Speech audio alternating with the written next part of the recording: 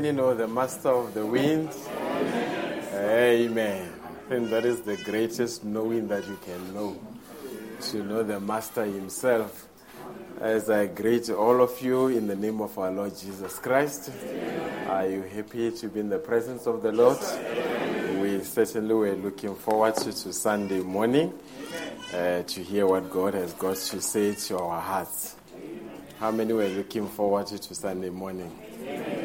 Amen. There is something special about morning. There is something special about morning. There is a special breeze in the morning. The resurrection took place in the morning.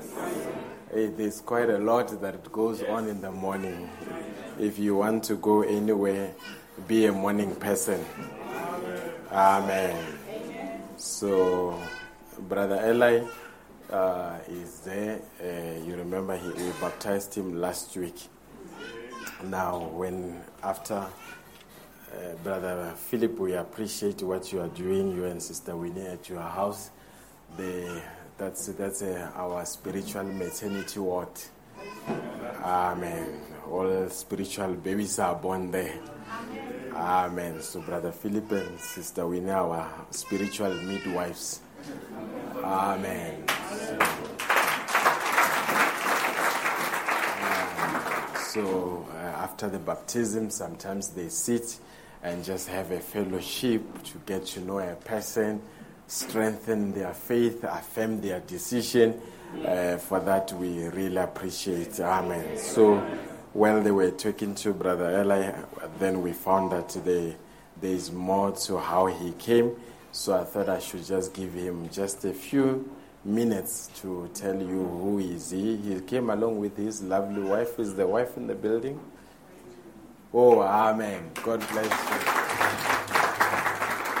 you. Is the mom here? Yes. Oh, right.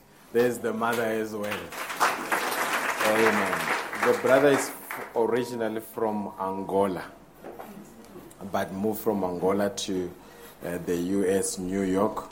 Now he has come back. He has set up he's a farmer in Mozambique. Amen. Now, so we'll just, if you can just take a seat, and then as our brother comes, do I have a seat where I can sit? Amen. God bless Brother. I'll move. You can use this mic, brother. Amen. God bless you. Amen. Good morning. May God bless you all in the name of Jesus Christ. While I load my computer very quickly, I'll try to do this in a faster pace possible. But before I start with my testimony, I'd like to thank Pastor Madiba for being very candid and for your guidance throughout the week. So we kept on talking through WhatsApp. Deacon David was the first person I reached out on WhatsApp as well. I got the number through the website. Obviously, Brother Philip and Sister Winfred. Brother Nelson, who I got to meet, took pictures. So I was looking forward to someone taking a picture of the baptism. So God lined up everything then. Before I start, the first thing I'd like to say about this testimony is the first of its kind. I've never done such a thing before. The first is that I wish to convey my deep appreciation for what God has done for me. I'm in my 40s, so there's a lot to appreciate God for. Second, and I would like to use this as an encouragement to those that are considering or intending to fall off the wagon. So if you're considering or intending to, please don't. So that's the intent of this. Thirdly, I'd like to say, at least convey to the church this morning, that I'm no longer a POW. So if you don't know what that means, in America it's a prisoner of war. So as of last week, I am free as a bird.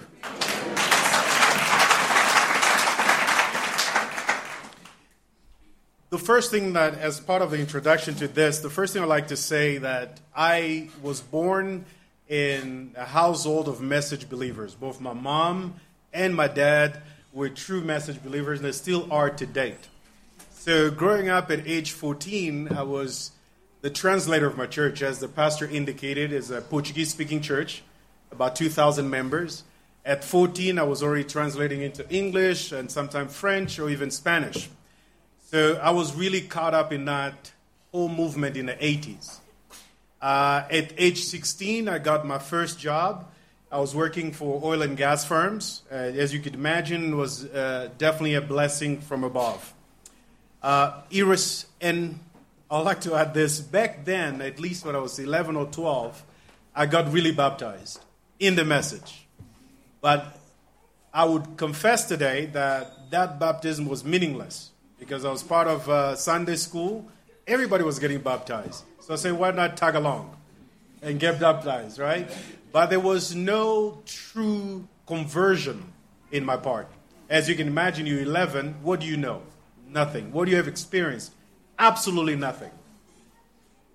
But that all ended at age 16 or 17, as many churches in the message have experienced before, and they still experience to date. There were a lot of scandals that happened when I was in my 16th. So bad scandals, not to mention here at the church. There were sexual misconduct, part of the ministers, the pastor. So you can imagine at 16, you're discovering yourself. So what I told myself, these people are fake. As a young guy, I said, I'm leaving.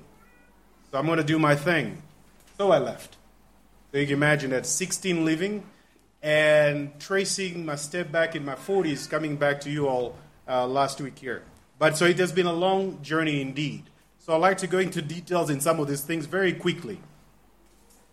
I abandoned the church, never fellowship with the church, with message believers, but my mom, who I believed was always praying for me, and she still does to date, pray for me. So I would avoid even talking to her. She was one of the annoying end-time message believers. There is no conversation she was not sneaking a verse or a quote from Brother Branham or say, you got to put your life in order. So I would go sometimes a year without talking to her. It was a very painful experience because all I could do is, as much as I could, distance myself from those end-time message believers.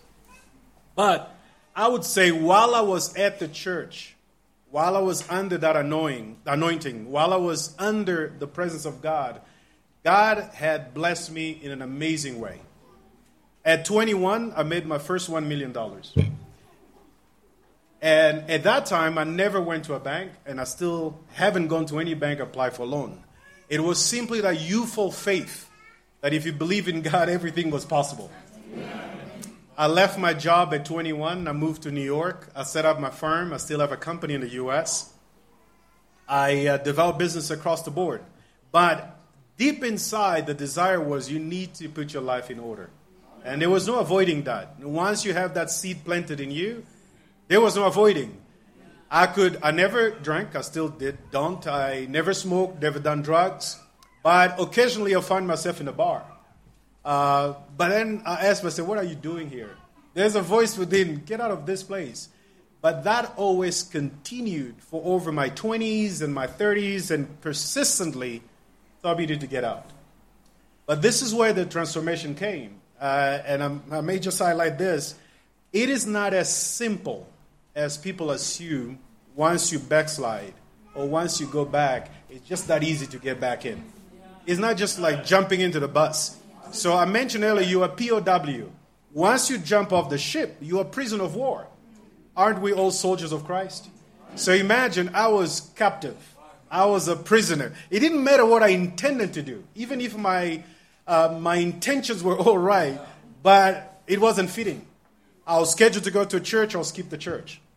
I was scheduled to meet a pastor, it didn't work out. So this went on for 20 years. So I'm joyful this morning to really say I'm no longer a POW. I'm a free soldier. I'm ready to fight. I'm ready to go. So this is my conscious transformation very quickly started. I moved part of my business from New York to Dubai and to Doha, Qatar. And as I was doing business, I happened to get to know most of the Arabs there. There were Arab leaders, the Arab CEOs, the chairman, and so on. And I still kept at least a handful of end-time message believers, friends, acquaintances that I could talk to occasionally. So I had a brother that I knew for a while in London. He's originally from Pakistan. And I had a few Arab friends I'll go see. So one thing that specifically touched me was that as I went to see a sheikh, sheikh is royal, part of the royal family, in Doha, during the sanctions that the Saudis imposed in Qatar. So I sat down with them, and I would look at this gentleman. He's in line to be a king of Qatar. But he's wearing a slippers and a burqa, like their clothes. So something is telling me, you know what? He's part of the royal family, but so are you. If you only choose to go back in line. Meaning, if you are son of God, you're really a prince and a princess. So I was telling myself, how is this possible that I believe a true God, but I can never amount to this guy's achievement? So we looking at each other, but that's what's going through my head. In that space, a brother from London sends me an email, said, by the way, we have brothers in Qatar and we have brothers in Bahrain. These two countries are Arab countries. So you can't just go and preach someone about Jesus. It carries a death sentence if you do that. You can't.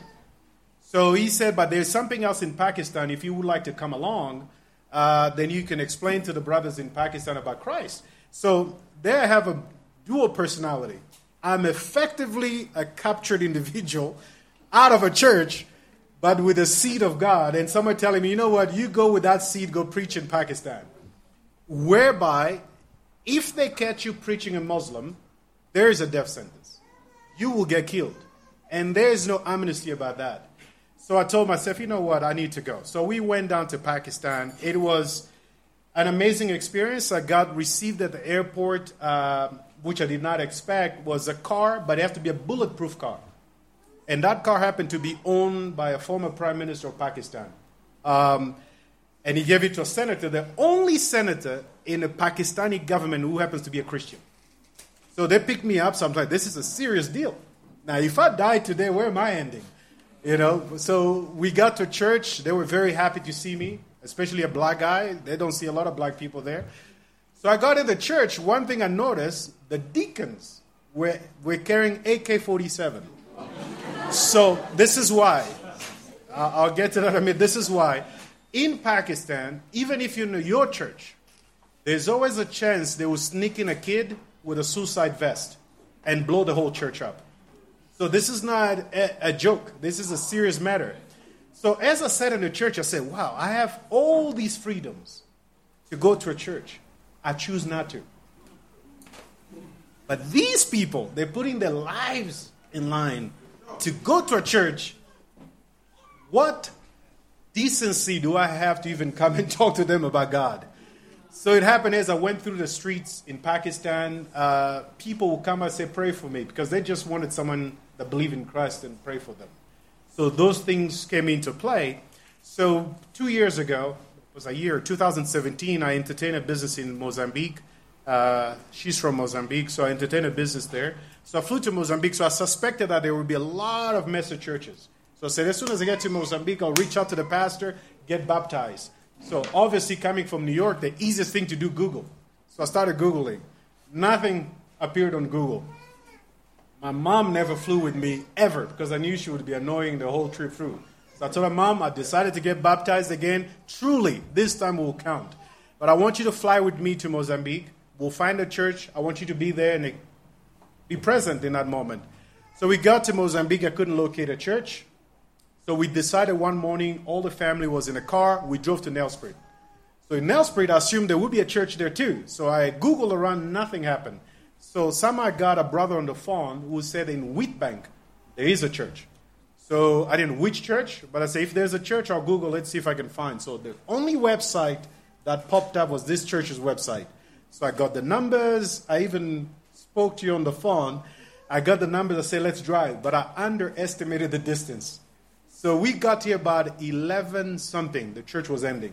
So we stood outside. My mom was there. She was there. We waited until the church was finished. We greeted everybody and we left. So the baptism didn't take place, so there was a setback. So that whole fired up moment got so cold. So I told myself, If I make it again, I'll try to reach out the church. So I Googled a church in Pretoria, a very beautiful church. I said, we'll go there on the 31st, just the 31st. I'll see the pastor, get baptized there. So we got to that church on the Sunday before the end of the year. Nobody was at the church. So it was closed. They were on vacation. I was really, really sad, really, really sad. I said, if this is not the devil, who is playing this game? So I never assumed that Mesa Church will close out on holidays. So it did. So I went back to Mozambique and I drove back to Pretoria again. So this was the weekend in question, the last week. So I drove back and I finished all my business in Pretoria. So I was in Senton, Nelson Mandela Square. So I said, I need to wait 2 more days to get baptized. But are they even going to be there? So as I sat, I procrastinated about that decision. Something told me, why don't you go to Wheatbank? Just go to Wheatbank. I even forgot about you, the church, because I was the only ones. So go to Wheatbank. I packed my bags that same moment, jumped in the car, went back to the website, got Deacon David's phone number, pastor's phone number. I think it was very early in the morning. I sent a message to Deacon David. I said, brother, I need to get baptized. No explanation. That's the whole thing I said. And I sent to Brother David too. Amazingly enough, Brother David responded and said, we'll make arrangements. That's the only thing he said. I said, wow, this is amazing. Pastor David said, yeah, we'll make arrangement. So as I drove, I had no clue how it's going to happen, what question will be asked, who is going to do it. I said, I'm just driving. So I got in a certain Friday. So I stayed here 2 nights. And Sunday morning, I met Brother Philip outside. He said, brother, you have your car, wait outside. I'll go with you and get baptized. I said, this is really, really interesting. If it's this easy, why it took so long? So we got to Brother Philip's house, and as soon as I walked in, there was this beautiful garden and a beautiful swimming pool. I said I couldn't have structured this myself. This had to be lined up from God himself. So as I got in, I started thinking, I said, well, I need a picture of this. Then Brother Nelson popped up, and he said, I came to take a picture. I said, I'm indeed a son of God. So I am blessed to be here this morning, and I can say quickly that I am indeed back and ready to fight, ready to battle. And I am hoping to come here as often as I can. In fact, I drove nearly 900 kilometers to get here. I was in my farm. I drove 500 and 400, so it was 900 kilometers just to get to the church. So I'm very happy to have this moment of salvation. If I don't happen to see you as often as I intend to, I'm hoping that one of those mornings in heaven, I'll see every one of you. May God bless you all.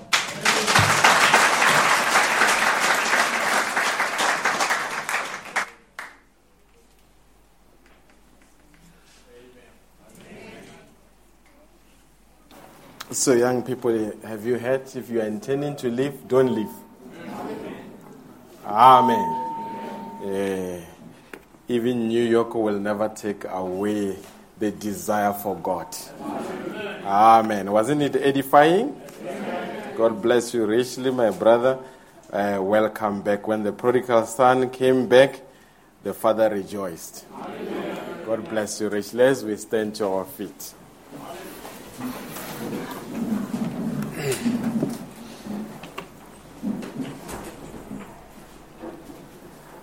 I think it was Brother Lassimo, how he came to know about this church. He as well went on Google and it popped up. And then he came. Ever since he came, because he was looking for a place where he can worship, and then the website led him to the church. Amen. So you can see that for everything that is done, if it is done with the right motive, it will serve its purpose. Amen. And as I said, many a times we have referred people, some in Cape Town, some in Durban. They were looking for a church. We are able to say, brother, there is a pastor at such and such place, rush there and fellowship there. So the intention is not that people must worship in Wheatbank. No. It is to add to the body ministry. Amen.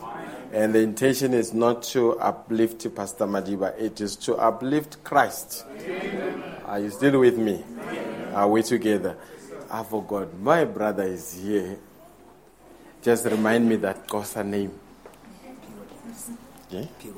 Isa Nzofu. God bless you. Yeah. Quickly, the brother will just say he's from Eastern Cape. He moved this side. Just announce what is your name over here. My name is Pivalomzi. I'm from Eastern Cape, Flagstaff. He's fellowshipping with us now here. God bless you. Amen. Umkhonzi. Amen. God bless you richly. So you'll be seeing our brother. He's now based this side. Amen. You see how easy it is to reach with the website.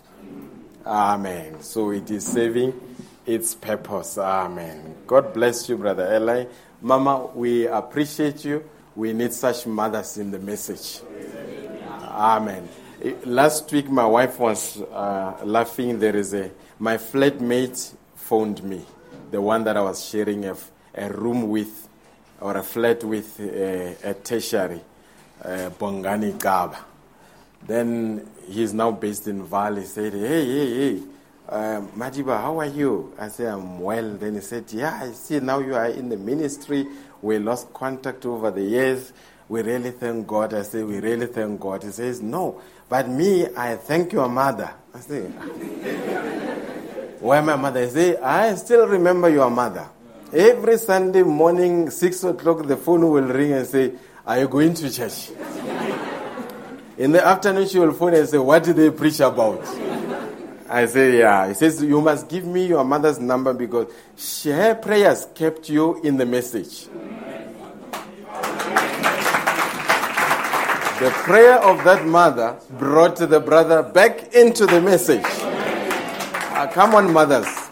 Are there mothers in here?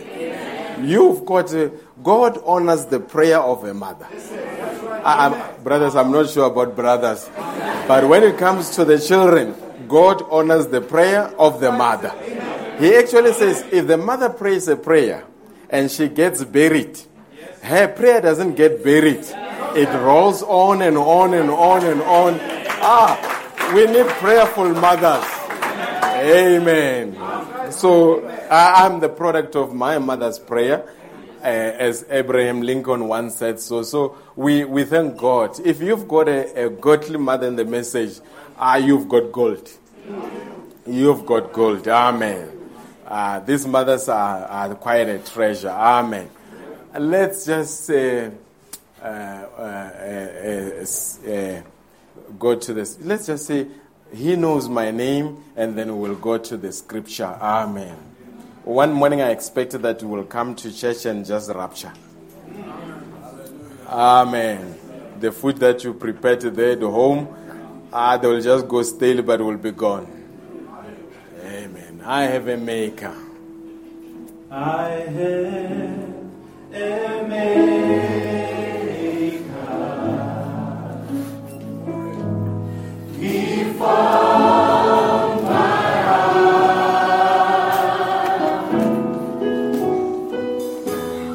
before even time began. My life was in His hand. He knows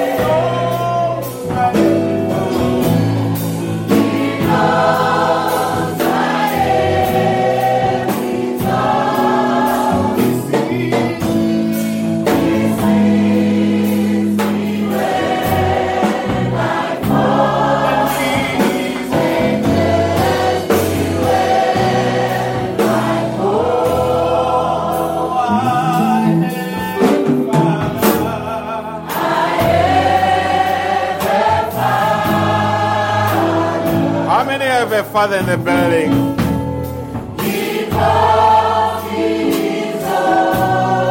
Amen.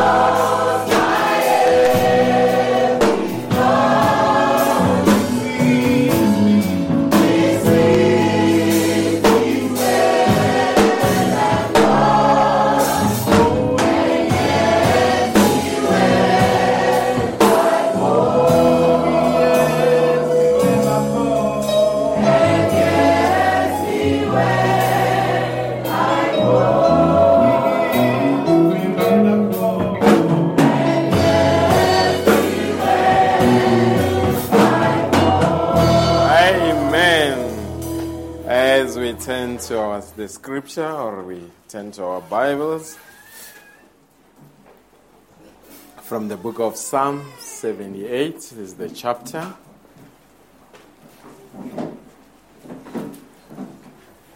Psalm 78 is the chapter from verse 1. I'm going to speak on cultivating generational thinking this morning. Cultivating generational thinking.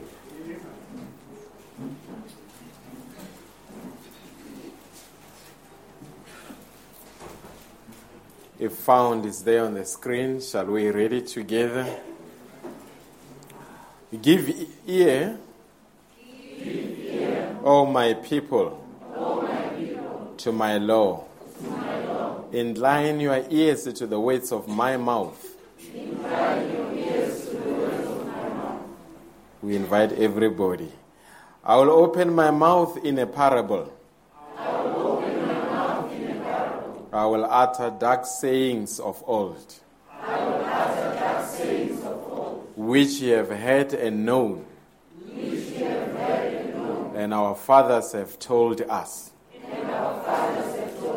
We will not hide them from their children.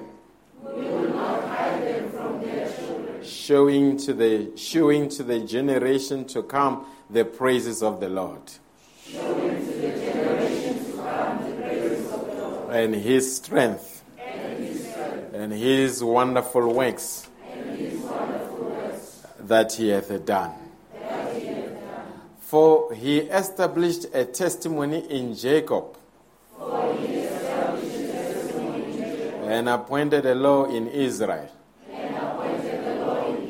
Which he commanded our fathers, that they should make them known to their children, that the generation to come might know them, even the children which should be born, who should arise and declare them to their children. That they might set their hope in God. And not forget the works of God. But keep his commandments. And might not be as their fathers. A stubborn and rebellious generation. A generation that set not their heart right, and whose spirit was not steadfast with God. Amen.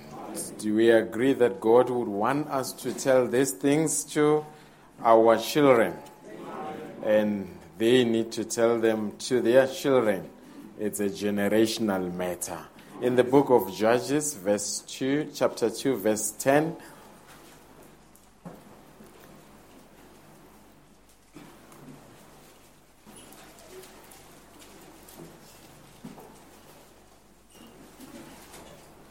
Just to show you the flip side, if one generation does not teach the next generation, what are the consequences?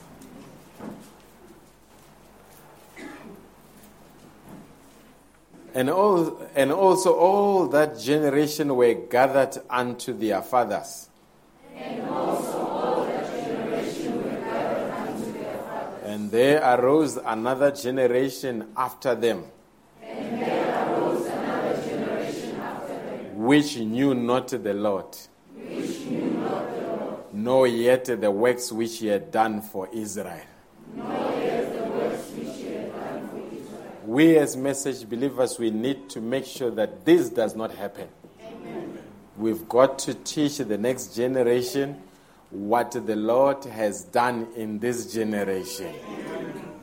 That is why we need to teach our children all those hunting stories of Brother Branham are very critical that our children should know them. Are you together? If somebody says they are tired of Brother Branham's hunting stories, we get tired of such a person. Are you with me? They are as critical as can be. Brother, there is a quotation of Brother Branham there in the message, The Redemption. We're going to read it together. Redemption. It is there as a slide. Just bring it up so that before the believers sit down. Brother Branham says, and you can repeat after me in paragraph 121. I was thinking today, as I was away praying, how that this is the day that we are going to have to answer for.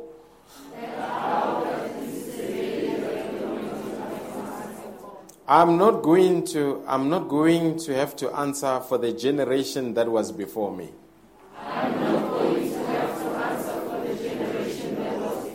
Or the generation that will be after me. But in the judgment, I am to stand with this generation. Folks, you are not going to be responsible for the generation that came before you or the generation that will come after you. You are responsible for your generation. And if Brother Branham was responsible, every one of us in the building, we are responsible. That is why I want to speak about cultivating generational thinking. How do you do things that outlive you as an individual, that go on to benefit even the people that were not born when you are around? Even before I preach, when one person backslides from the message, it is not only betrayal to their destiny, it is a betrayal to everybody that is linked to them. How many people came through individuals that are already in the message? If you were not here as a church, Brother Eli would not have come the way he came. That means you had to hold long enough until somebody comes at the appointed time. There are some people in your family, they would want to come back into the message, but they are watching you. And after a while, they may come and say, because of you, we are returning back. What would have happened had Brother Eli's mother backslid? The brother was gone. So we are going to speak about generational responsibility, cultivating generational thinking. Shall we pray? Gracious Heavenly Father, we just want to thank you this morning. Songs of Zion have been sung. Testimonies have been given. There's only one person that deserves the glory. It is the Lord Jesus Christ. And at this point in time, we are already edified to see what you can do, dear God. And Lord, we are praying for these people this morning. They have come here with great expectations. May you be gracious to them. May you edify them. May you encourage them. May you solidify them, dear God, that when they leave this place, they should leave this place spiritually recharged, knowing who they are in the kingdom of God. The word of God will never go forth and return void. It shall accomplish what it was sent for. put me under the blood this morning, that through me you can use me as a channel to speak to your people. The glory should not come to a man, it should go to the Almighty God. I'm standing here and I say, as you speak to them, speak to me as well. We are solemnly depending upon you this morning. Dear God, we pray for our children as well. We've heard the testimony of our brother, how he left the message many years, but the message never left him. It tells us about the scripture that teach the children a way, although they may depart from that way, but that way shall never depart from them. The scriptures can never be broken, dear God. Help the parents this morning to understand the severity of their responsibility, especially in this generation. We commit everything to you in the mighty name of Jesus Christ. Amen. God bless you richly as you take your seats.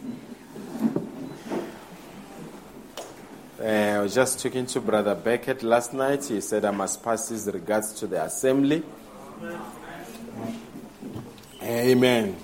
Those are some of our elders that we cherish so much. Amen. Brother Steve Francis just turned 70. Was it a week or two last week? Brother Beckett turned 70 last month, 3 weeks back. Amen. So we appreciate God for the elders. Amen. Do you appreciate God for the elders? Amen. Now, last week we were speaking on tapping, or we were speaking about the untapped resources of God. How many still remember? The untapped resources of God. And there is a quotation that I read, and I was just telling brothers that this quotation somewhat, it refuses to escape my mind. I'm quite captivated by this quotation, and I thought maybe for those that may have not been here, if we can just bring up that quotation. Is in the message, the Queen of Sheba, paragraph 8. The Queen of Sheba, paragraph 8, because I think I was fellowshipping with my wife and she asked a question and said, how do we develop the mindset that Brother Branham, or the mentality that Brother Branham says he observed that it was lacking in India, and I said it is as well lacking on the African continent. And maybe that quotation, it went off something like that. It says in the newspaper, he was speaking about how the background is, he spoke about how birds in India knew instinctively what was going to happen before the earthquake happened. That is the background of the quotation. But I'm not on that. But where I am, he spoke about 470 million people in India. I said the number is now sitting on 1.3 billion. And I did the fact check. It is indeed 1.3 billion. Just take it a little bit higher, brother. Then he said, they know nothing but back. Amen. They know nothing but back. They've got plenty of natural resources, but not the mentality to develop it. All they know, he repeats the statement again, all they know is back and religion. Are you with me? Despite the abundance of resources, what lacks is not the resources, but the mentality to develop what they have. Are you with me? And naturally speaking, I'm not going to be on the natural side, but I'm just going to show you certain things that are on the natural that you can apply spiritually. Now, brother, there is a, or maybe before I go there, Brother Bram says, I'm not going to be responsible for the generation that came before me or the generation that will come after me. I'm responsible for my generation. Now, just to bring you up to speed, there's somebody that spoke this way, that if you want 1 year of prosperity, grow grain. If you want 10 years of prosperity, grow trees. If you want 100 years of prosperity, grow people. Are you with me? Now, while I'm there on generational speaking, I'm trying to put the foundation here. Have you observed that the prior generation used to plant trees? They used to have 1st of September, it used to be an Arbor Day. Do you still have it now? When we grew up, we went to school, 1st September, we were planting trees. But already you can see with the response that is coming from the young generation, no more tree planting. And the young people, you are beginning to see that this generation only live for today. They don't care about tomorrow. And that is the danger about this generation. Are you with me? Now, I'm not going to cause a generational war. I hope there will be a generational harmony once I'm done. Because the parents would say, this generation is irresponsible. Look, they are useless. But and you tell them that in our day, this is what we used to do. The unfortunate part is that they are not living in your day. You are living in their day. Did you catch that one? And Brother Branham in the message, the blushing prophet, he says, Mom, do you know that our daughters have got many demons to fight than what we had when we were growing up? Are you with me? So you can look at them and say irresponsible, lost generation, but you don't know what they are up against. Are you with me? But one thing that we're going to say, that we are not ashamed to say, we are going to pray for our young people. We are not going to give up on our young people. I say we are not going to give up on our young people. I expected those that are generational thinkers to say amen to that. If there is no preservation of this generation, this message 10 years from now is gone.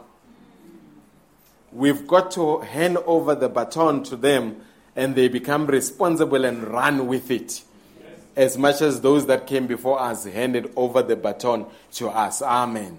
The baton has got to be handed over, whether we take it from the casket or what, but it has to go on. Amen. Because some, they hold it until we bury them, but we will not bury you with the baton. We take it and give it to the next generation. Amen. Now, before I come to when Abraham sent Eliezer to go and look for a bride for Isaac, there is something striking that he requested Eliezer to do. He says, put your hand upon my thigh. And when we went to check what did that symbolize, he was saying, Eliezer, you are going to choose a bride for my son, but you must understand that this decision has got a generational impact. Are you with me? A young man that gets married knows that my marital decision has got a generational impact. Hallelujah. A young woman that accepts a marital proposal knows that it is not about the wedding day. It is about the generation that I'm about to bring forth through this marriage.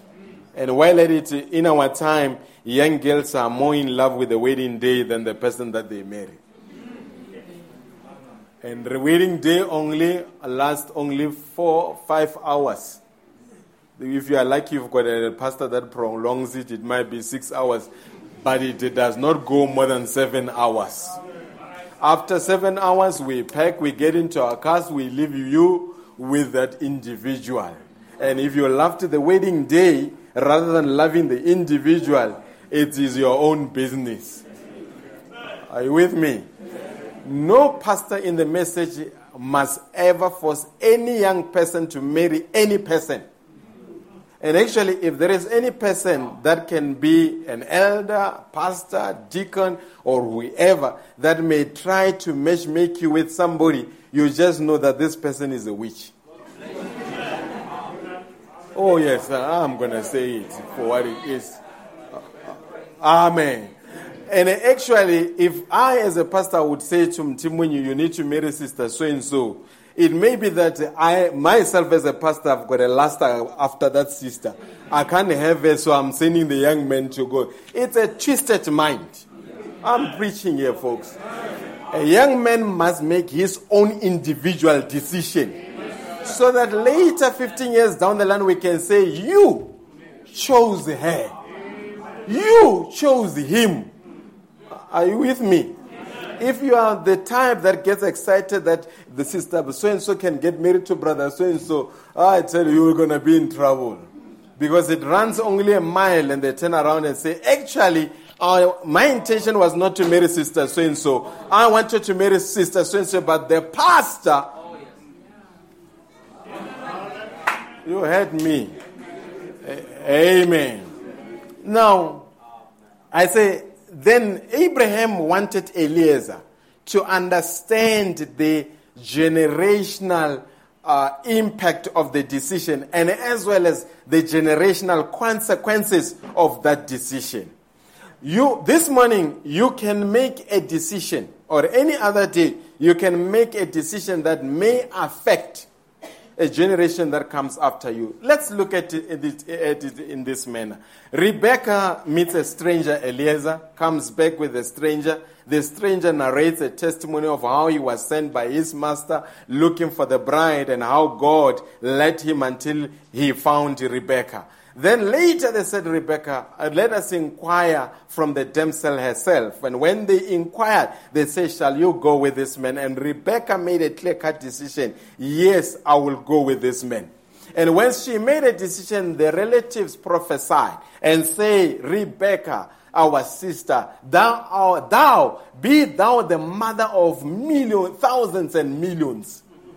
It was a prophecy, but what happened there? Somebody made a decision.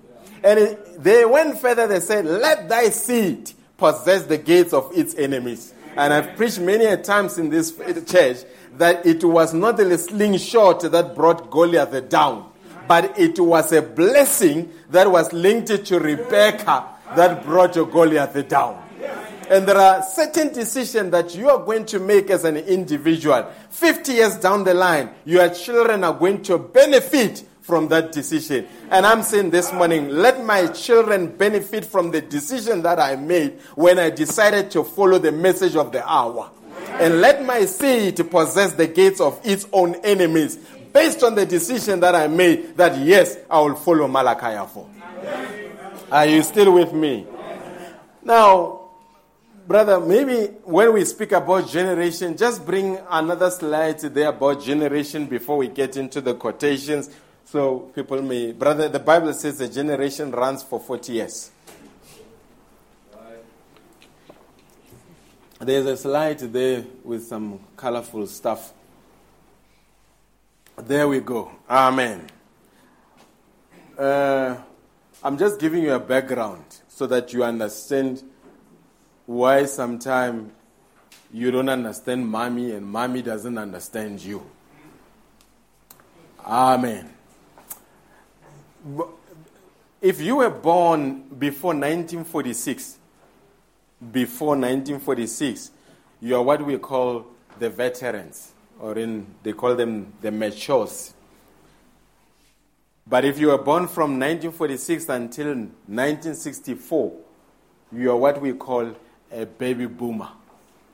Baby boomer, it means it was, I don't know whether it was after the World War II, and there was an explosion of population around the globe. So the people that were born during that time, they call them the baby boomers. Are we together? Then if you were born from 1965 until 1980, you're what we call a Generation X. You'll understand the way as I go with the sermon why this is very important.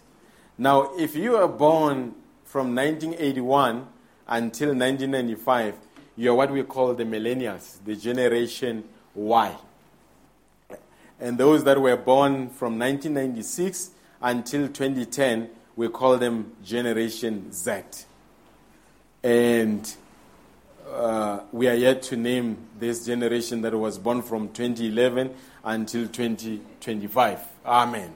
But now we are on this generation. Now, here's something that you need to understand. And this is where I appreciate God. As we are speaking here, just avoiding the risk of people divulging their age, I would not ask you in terms of in which category you fall in. However, what I like is what is a struggle in many churches is that pastors are looking at the millennials. There is an obsession that how do we retain this? That is why in most churches they've brought rock and roll back into the church because they think that entertainment is going to keep young people captivated. And here's something that you need to see. In most Pentecostal churches, it's very rare to find an old woman with a walking stick going to church. It's just only young people. Now, in a Catholic, they are losing young people at a fast rate. It's only for the aged. But the beauty in the message, we have all these generations. I say we've got all these generations. And this morning, when I prepare my sermon, I'm not worried that will the Generation X understand me? Will the Generation Y understand? Will the baby boomers understand? There is one thing that I know. If it is a Holy Ghost inspired, the Holy Ghost will be able to address a person irrespective of which generation they belong to. Are you still with me? I hope we are together. Now, do you get it? Brother, go to the message, the table. Just go to the software, the table. There is something that I want us to see. Just go to the very first spoken word and the very first sentence in that spoken word.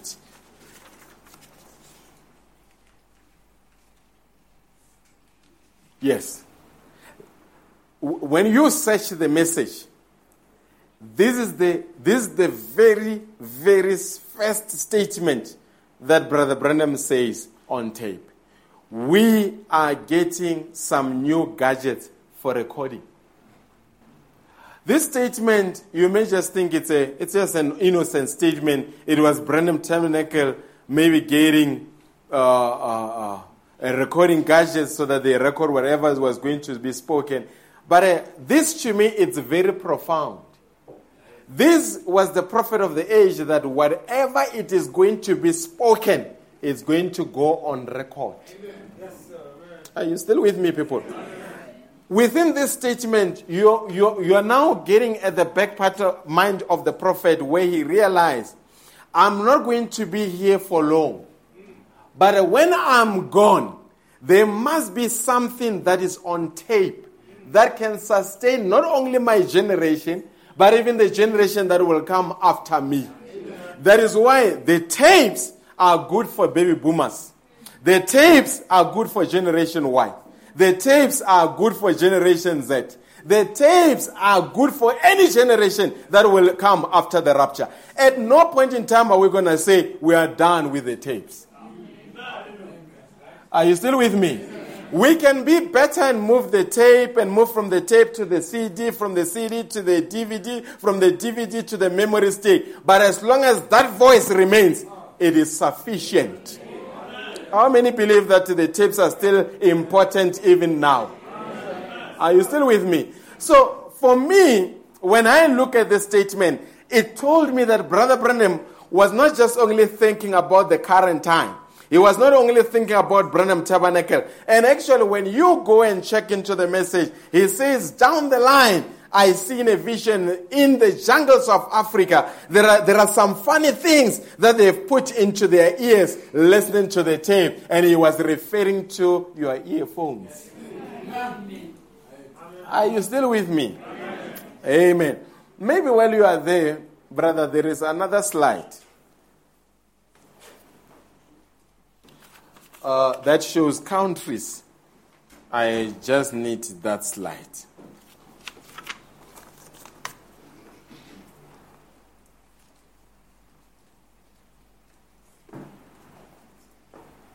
There we go. You may not see, but I'll tell you. Your politicians are evil. Amen. Your politicians are evil. I'll say that until the whole church say amen. Your politicians are evil. Hallelujah. I don't care whether black, white, dark, blue, they are evil. Brother Branham says, this is the slide that I'm showing, how politicians have mortgaged the future of the children. When we say you mortgage the future, that means you borrow money and eat money now. But that money will be paid by the generations that are going to come 40 years later. So that means you eat the taxes that are going to be collected 60 years from now. You eat those taxes now. Are you still with me? Brother Branham says in this message, lean not unto their own understanding. Paragraph 78. He says, we are busted in this generation. Just about.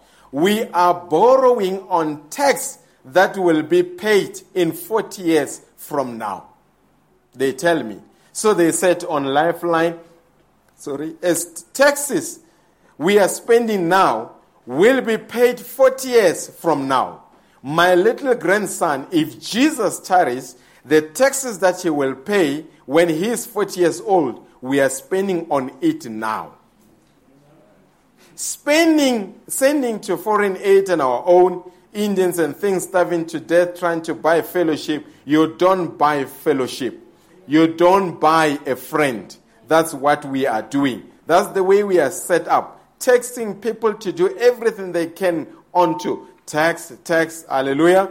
That is why they say, if it moves, regulate it. Hallelujah. If it keeps on moving, tax it.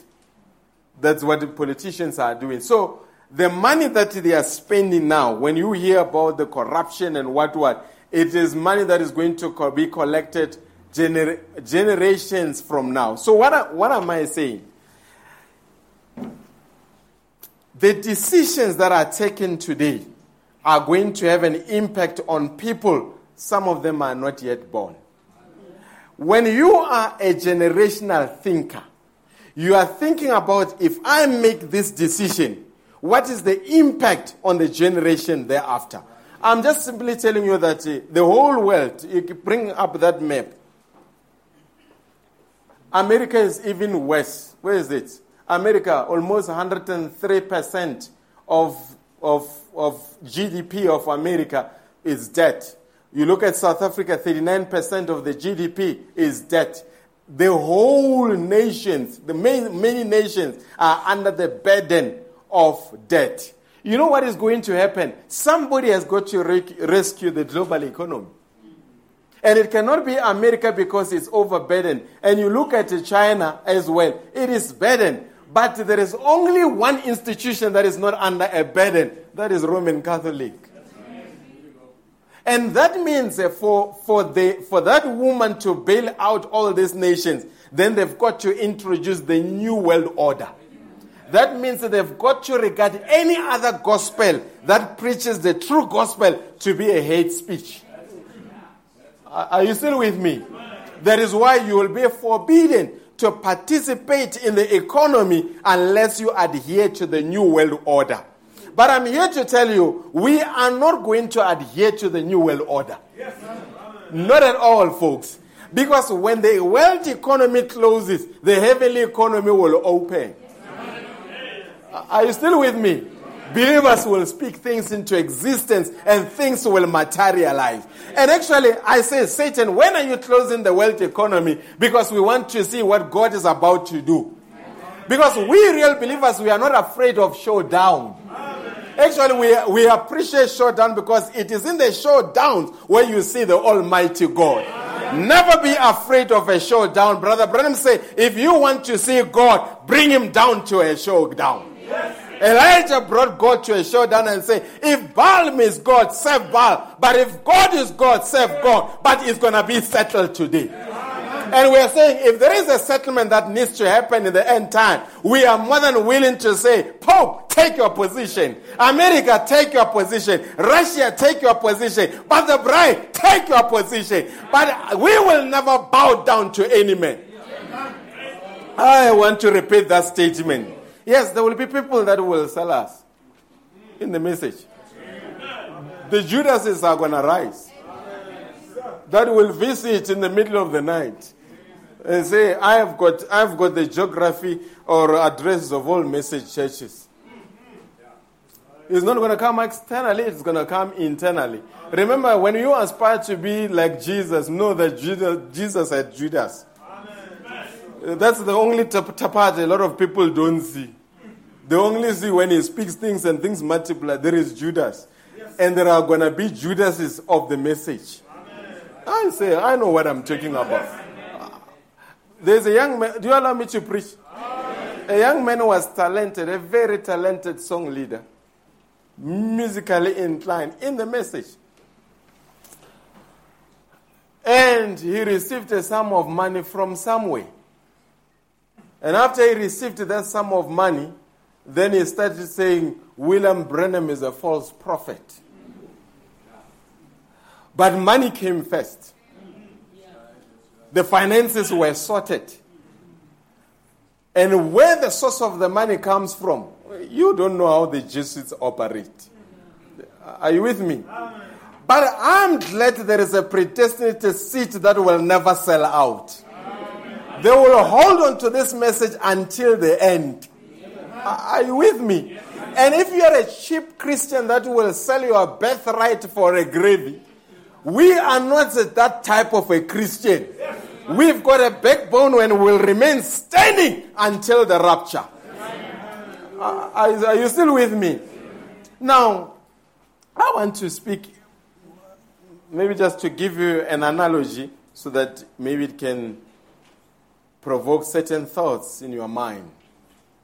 There's an old man that I'm told of who had a house on the other side of the mountain and had a field on the other side of the mountain. There was a mountain between his house and the field.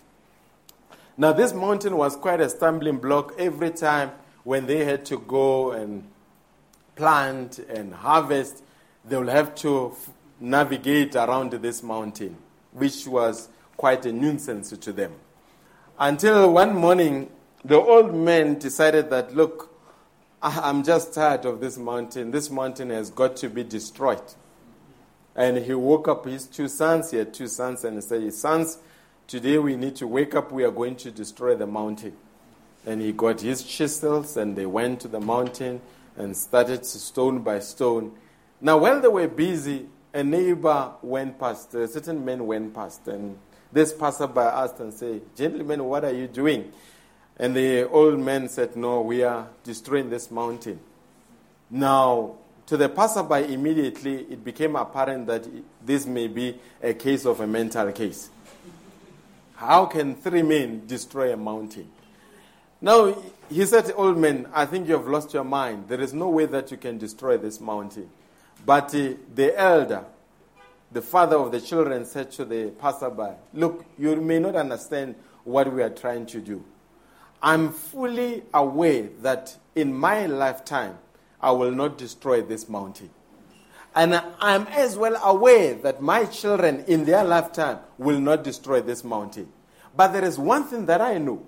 if I cultivate the spirit of destroying the mountain in my children, and they cultivate the same spirit in their children, and they as well do that to their children, and it runs from generation to generation, one of the generation will see the destruction of the mountain. What was happening? This man had a long-range vision. He knew that certain things cannot be achieved now. But if we plant that spirit in our children, they will plant the same spirit in their children, and one of the generation will see the destruction of the mountain. I may not see the coming of the Lord today. I may not see the coming of the Lord in my generation. But if I cultivate the spirit of expectation in my children, and they cultivate the same spirit in their children, one of my generation will see the coming of the Lord. I'm saying you've got to think generationally.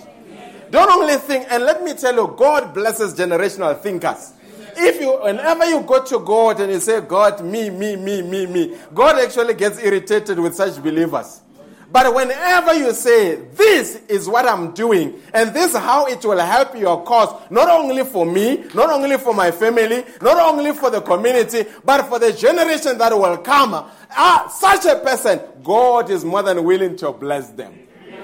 But how many times do we go to God and say, I, until God says, this person has got a serious case of I disease? Bring the scripture in the book of Acts 13, verse 36, my brother.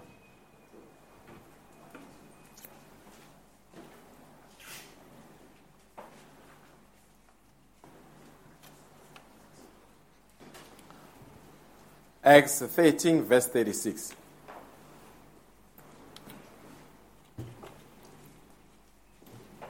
You can read it together. For David,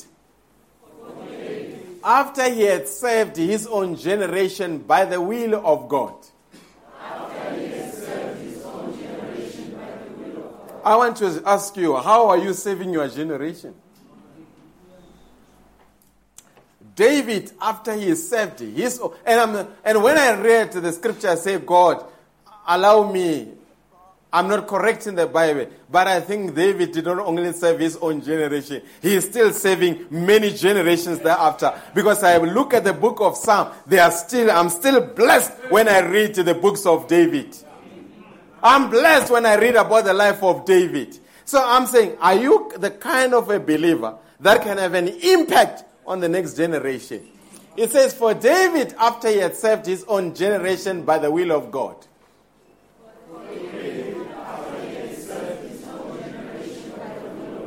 fell on sleep, and was laid unto his fathers, and saw corruption. Are you still with me? Hallelujah. David had served his generation. Now, let me sensitize you to something here that Brother Branham spoke about in the message.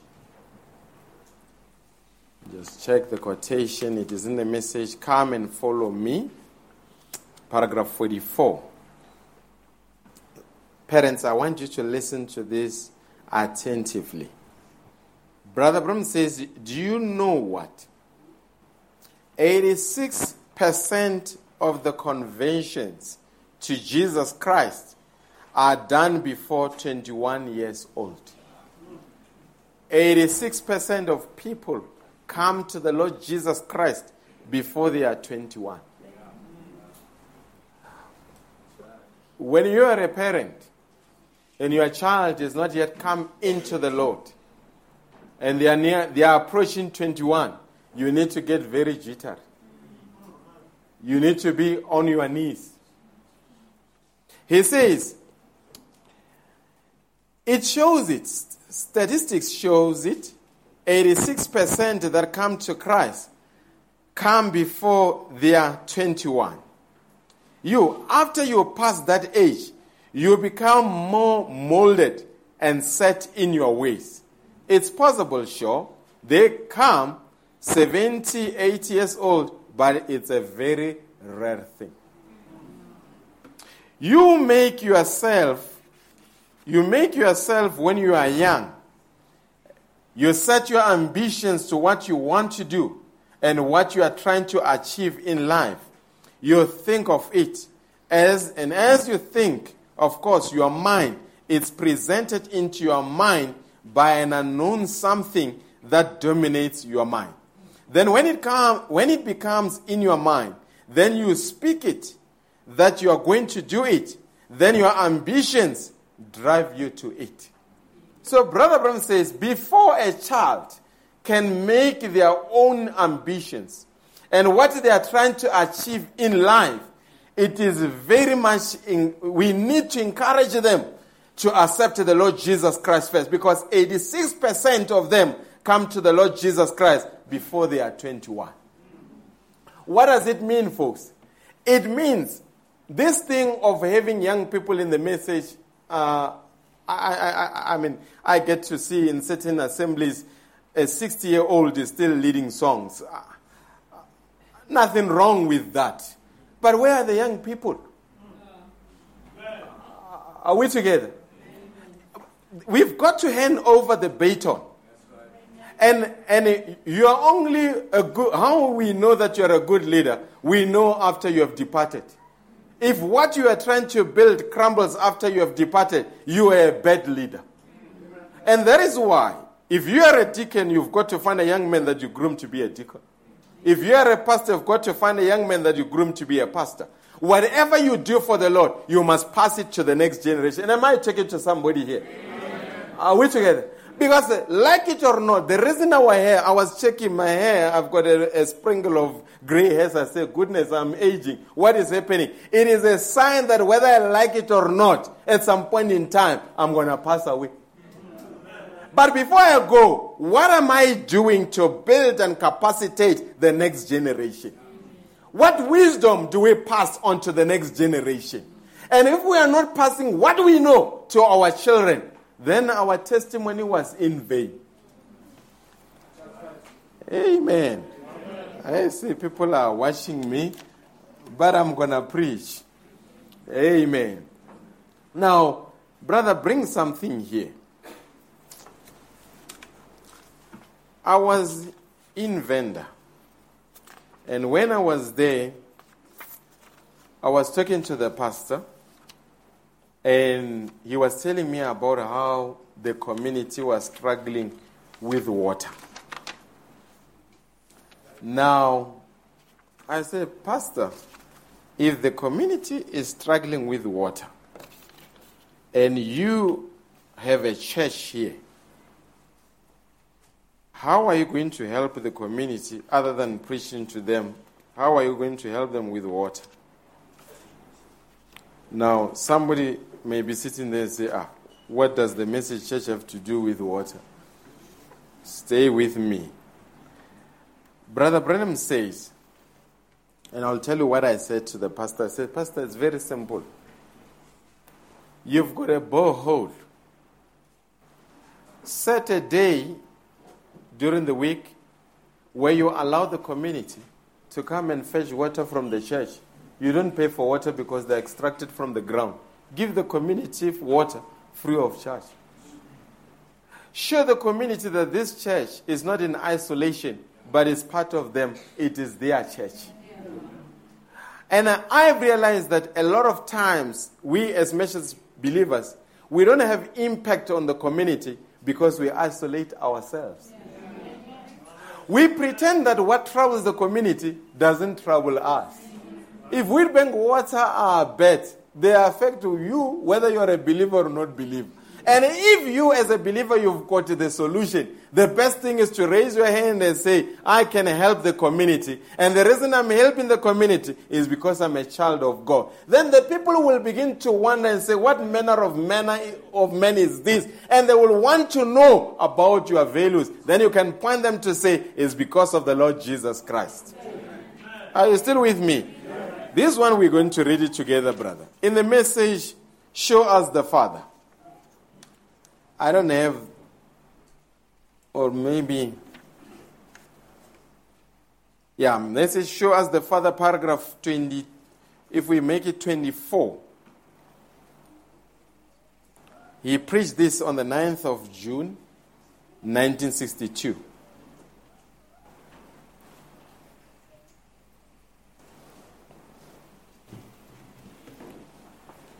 Show us the Father.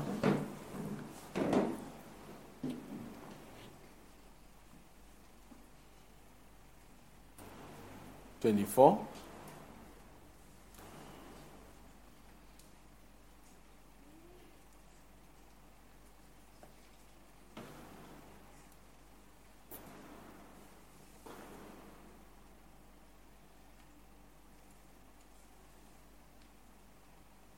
There we go. Brother Bram says, let's read it together. Now, there is just two ways to approach anything. My brethren. That's the right way and the wrong way. We don't have gray area. Either something is right or wrong. Are we together? Not that, no, if I explain it to you, you'll understand. No. Either the right way or the wrong way. And say, may I stop here a moment in my story? And say, I think that's what's the matter with me. And many of us, brethren, we've got a great product here. What is the product? The message of the hour. How many believe that we've got a great product? He said, we've got a great product here. You can read better than that. We've got a great product here. But we are approaching the public wrong with it.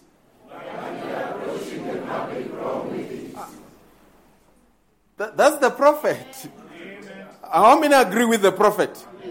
Are you with me? He says, we are approaching the public wrong with it too much.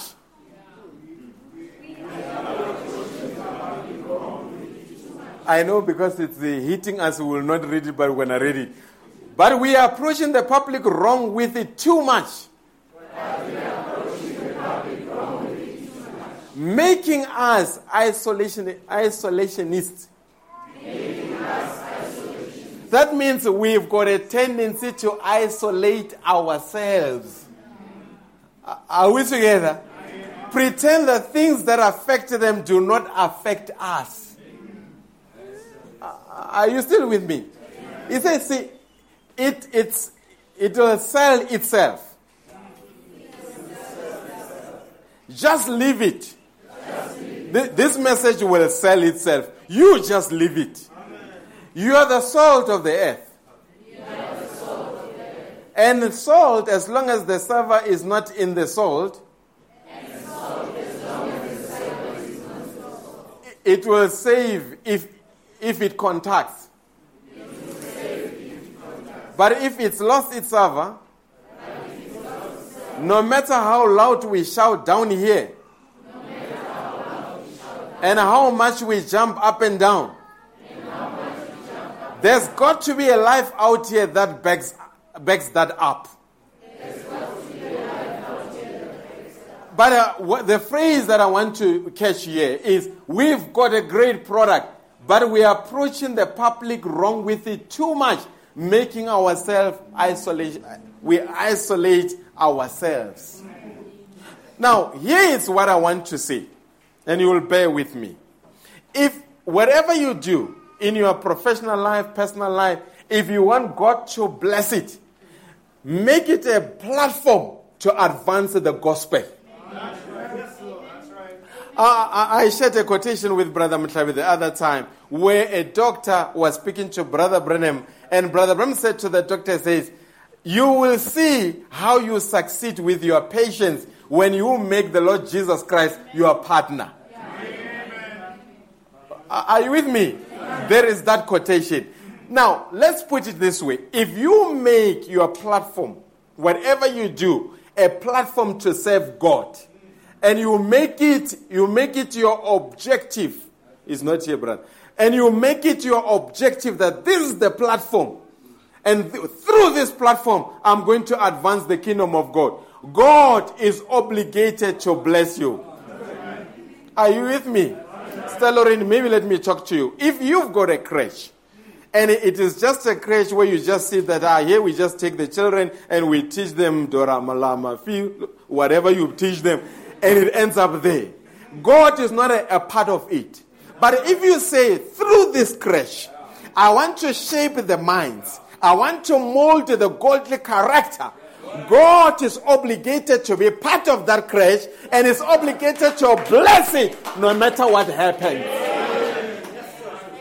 But many a times what we do and what we do in church, we make them to be far apart until God says that that's your own business, and if you've got issues, it's your own issues. I'm saying, let us bring God in our personal lives.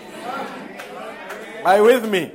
A lot of times I think Brother Dipadi in his shop there, the mall, has got a literature about the message there. And whenever I visit these brothers' places, I get wowed. I'll get there, I see the literature of the message right at Highfield Mall. I say, that's what we need. You go to Brother Mpanya, I don't know how he bypassed the franchise laws because normally they don't allow that. You walk in, there's the picture of the Brother Brenham in a franchise store. You walk out, there is the picture of the cloud. Oh, wait again. You go to Brother Matlabi's practice, a medical doctor. I was there the other time, I sat in the reception. Guess what the book that I saw? The Mystery of the Serpent Seed. In the doctor's office. Then I say, these brothers, they have caught the mystery that whatever we do, we are not going to isolate our profession from our faith. We're going to tally them together. Don't you think that God is obligated not to shame you? When you invite him and give him prominence in your space, he is going to bless you. Are you still with me? And we can show the world that we are able to do. Sister Maria, how many, I don't know, how many souls came into the message because of the bicycle shop? Amen. And I'm saying she's not running the bicycle shop, she's running a mission that disguises as a bicycle shop. Oh, you have heard me. Hallelujah. If you need something from God, link it to God's objective and say, it's not only for me, it's not only for my family, but I want to impact the community. Not only the community, but a generation that comes after. But here is a problem. They've got the mentality. They've got an abundance of resources, but not the mentality to develop it. Where is it? Give me that container, brother.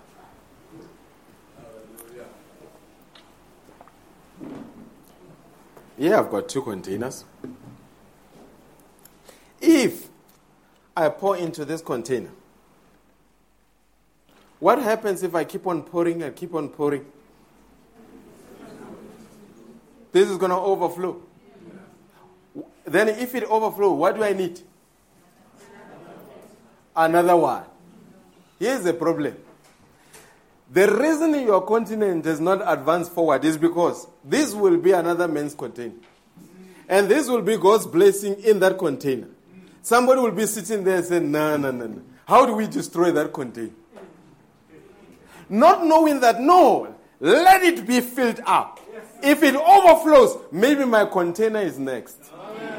I'm talking about the mentality here. If somebody blesses somebody, don't sit there and be bitter. Just say, God, at least you are in the neighborhood. There's a saying that jealousy is a freedom of fools, and I agree with that. Are you with me? A real believer, and even a believer that is blessed, is not saying it's only, he says, oh God, how can what you are doing, how can it overflow to other people that they become like me? There's an Indian man. I think you know they speak about the commission that is busy there, where they are busy with state capture, chaired by Judge Zondo. Judge Zondo, I saw a clip where he was speaking that when he was a young man, he came from a very poor family.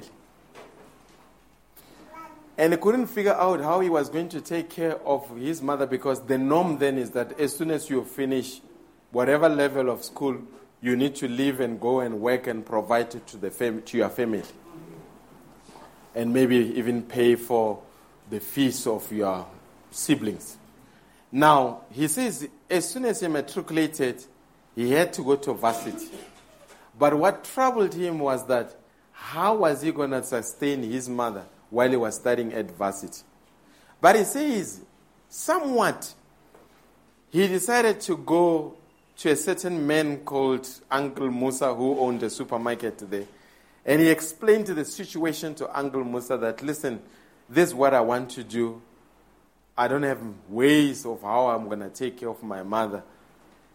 Uncle Musa said to Judge Zondo, he was not a judge, small boy. Then he said to him, he said, listen, young man, you go to school.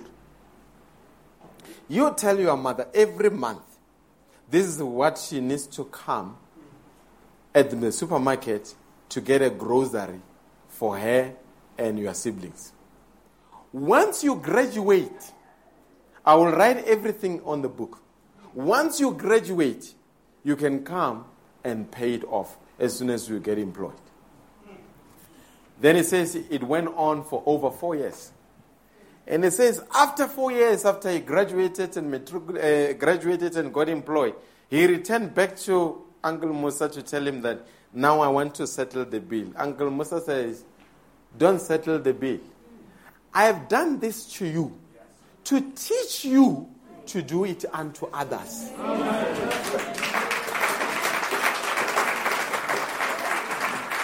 When I listen to the story, I say, Uncle Musa was very wise man. Because had he told him that, no, you're not going to pay, I'm just doing it for... Chances that this young man may have not been focused at school. But he wanted to instill a sense of responsibility, not a sense of entitlement. And I believe that the lesson that he taught the young man, he will go far with it in life. No wonder he's a deputy chief justice in this country. It's because the character was molded there. Young people, don't just be entitled. Don't just think for now. Think for tomorrow. Think for next year. Think for the next generation that if I do something like this, how will it affect the next person? I hope this is going somewhere. Amen. Because we live during a time where people only live for themselves. I heard, brother, bring this quotation. I heard another young man saying, changing from 2018 to 2019 is useless. It doesn't mean anything. It's just a change of calendar. Then I realized that this young man, there is a problem. Either he is lazy or he is not doing anything worthwhile in life. Because a change of calendar, it means that we're able to measure where we are going in life. So if you don't care about the measurements, that means you are not doing anything. Bring this one, we're going to read it together. As the eagle stirreth up her nest, he preached this on the 4th of August, 1960.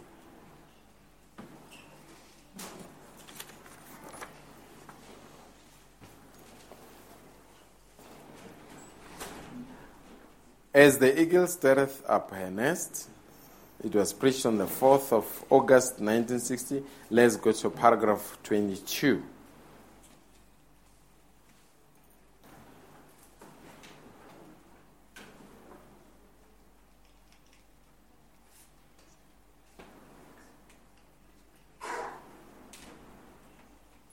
Okay, there we go. You're going to read it with me. I haven't got much hopes for a pastor's church. If somebody said that I don't have hope, that means he regards you as hopeless, isn't it so? Yeah. I haven't got much hopes for a pastor's church. That hasn't got ambitions to better themselves day by day. And year by year. So that means And he goes further to speak about how the Church of the Living God needs to improve. So, young men, even I as a pastor, if you don't improve from year to year, I don't have much hopes for you.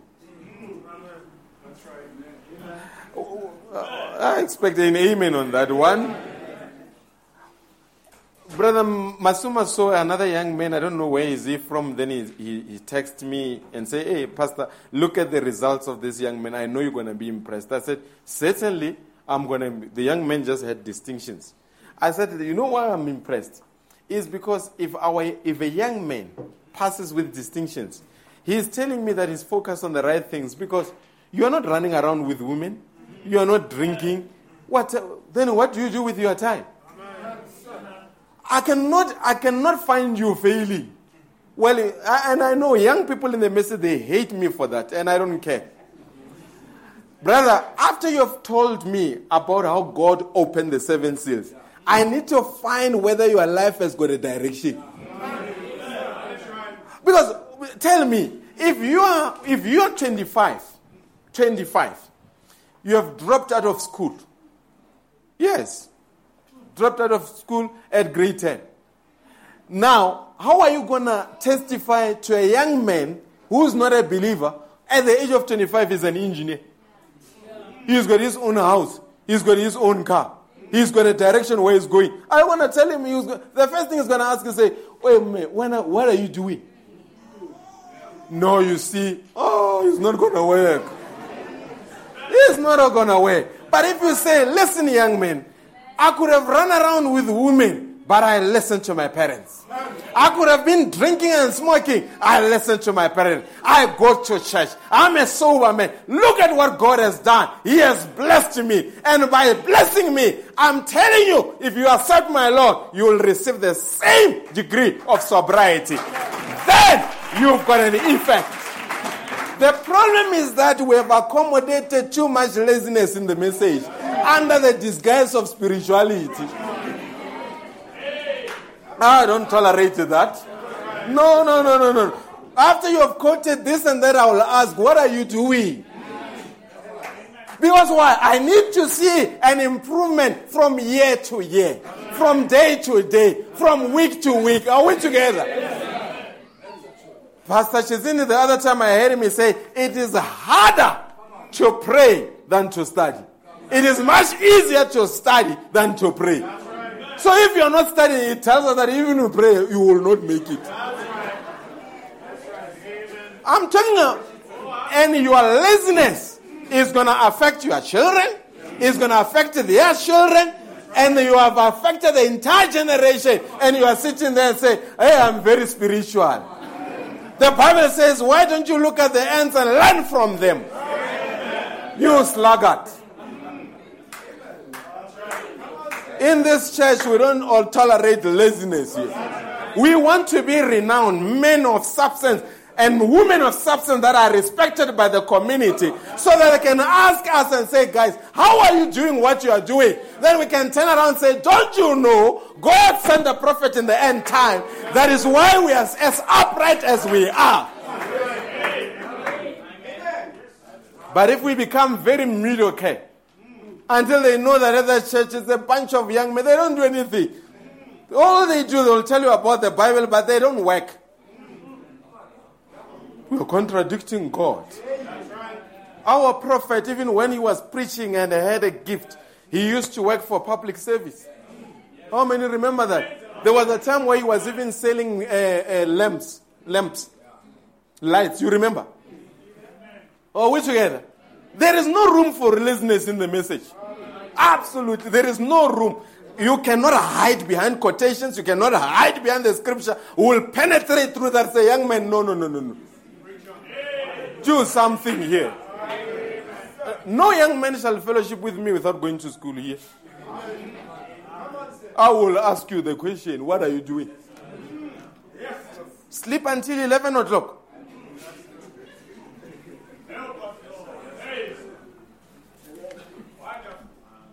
I haven't got much hopes for a pastor church that hasn't got ambitions to better themselves day by day and year by year. I like it when brothers come into my office and say, Pastor, this is what I'm planning to do. Can you pray with me? They say, brother, let's pray.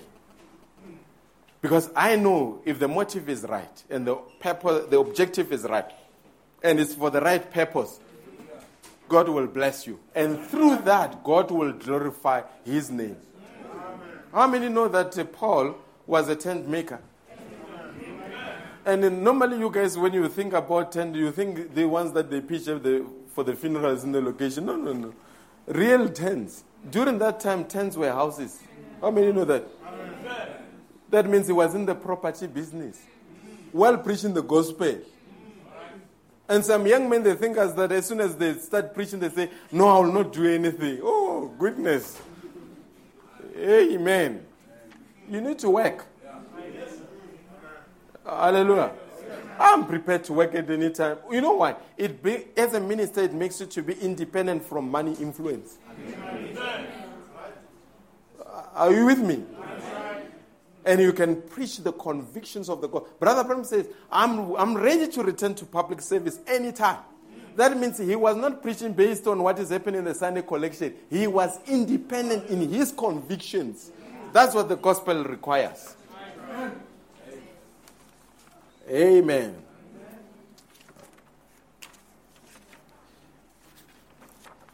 You'll bear with me. Today I'm all over the place, but for right purposes. Amen. Now, brother, there is another quotation. This one.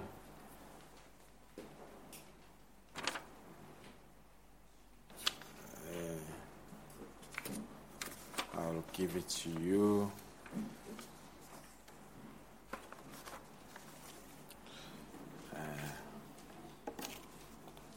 Okay.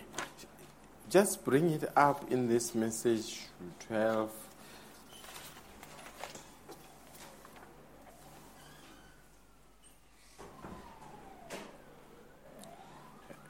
Amen. 11 of 11. Let's bring it up in the message. I think it is, he was to pass this way.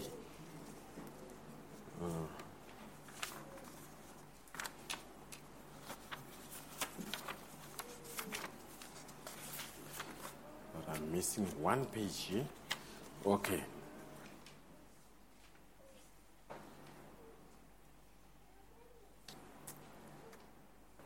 Six. You'll bear with me. We'll find it. I want us to read that one. Yeah. In the message Jehovah Jireh.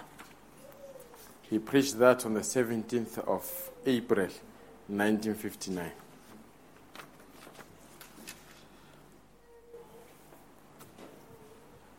And I want to challenge our young men and young women on this continent.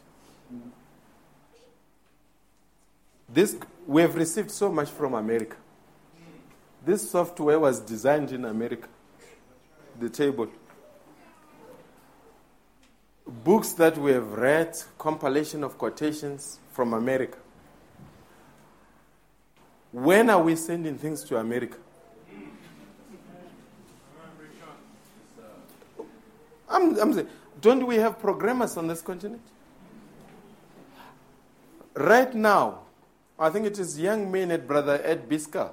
They have brought what they call the message hub. That means they've created a portal where no matter where you are, you can be able to read the message and translate it into your own language and upload it on the message hub, and they go through it for approval. Then it gets there, it gets approved. So that the message is translated in all languages. So I'm saying this message hub in America was designed by young people in the church. They came to the pastor and said, this is what we can do for the message community. I'm saying, you here in Africa, what are you going to do for the message on a global scale? Or are we going to keep on... I hear even some preachers when they go to America, the first thing that they say, oh, I'm from Africa, we don't have clothes. Nonsense. No. Those days are past. And the mentality to beg must go away. We must say, God has given us the resources. Has He not given Americans 2 hands? We've got 2 hands. Has he not given them 2 eyes? We've got 2 eyes.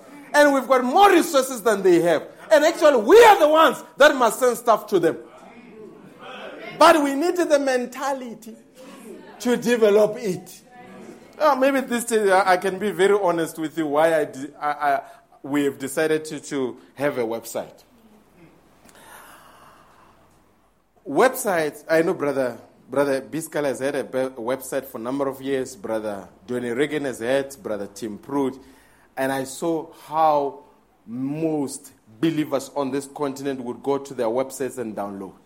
Then in me I say, when are they downloading from our websites? When are we showing the world that we are running parallel, toe by toe? If they preach the message, we preach exactly the same message. Then I say, we as Lighthouse will have a website. We'll update it on Wednesday, Sunday, twice a week without a fail. Guess the second country that downloads from our website is the United States of America. Over 90,000 messages have been downloaded. What is happening? If they can do it, we can do it as well. Folks, it is not the size of the fight that matters. The size of the door. It's the size of the fight in the door. And we're not, you listen to Brother Borero, he preach, you listen to the brothers that Brother Mutlabi, they preach. It's not only me, brothers in this message, in this church, they can preach pure messages. That can be listened until people send an emails, not because the pastor preached. Brother so blessed me when he preached. What is happening? If they can do it, we can do it.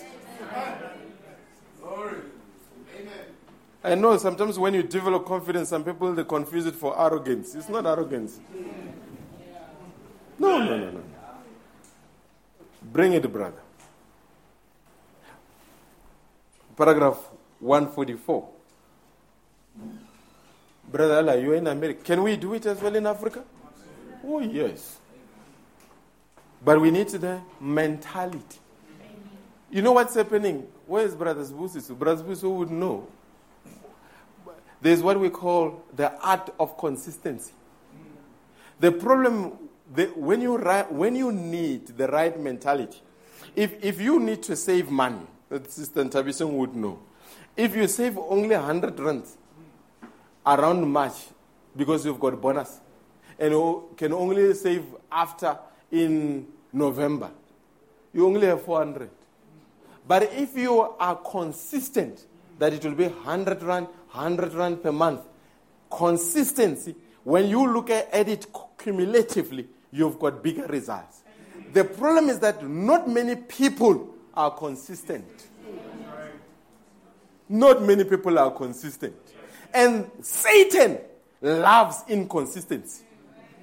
He wants us to have good service, but he knows that no, it's not going to be like this next week. He likes these fluctuations. But the scripture doesn't say like, it says he will move me from glory to glory, from power to power, from revelation to revelation. So I'm not interested in the upswings and the downswing. No. If you're going to do something for God, be consistent.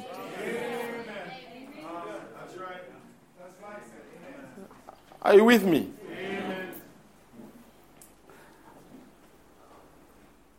Is it, you call it the moth? Is it the moth? Where the insects come and build a moth. How they build that big a mountain for them, it's about consistency. Take one material, put it. And when you check it over time, cumulatively, it has an impact. That's right. God is not interested in one moment wonder.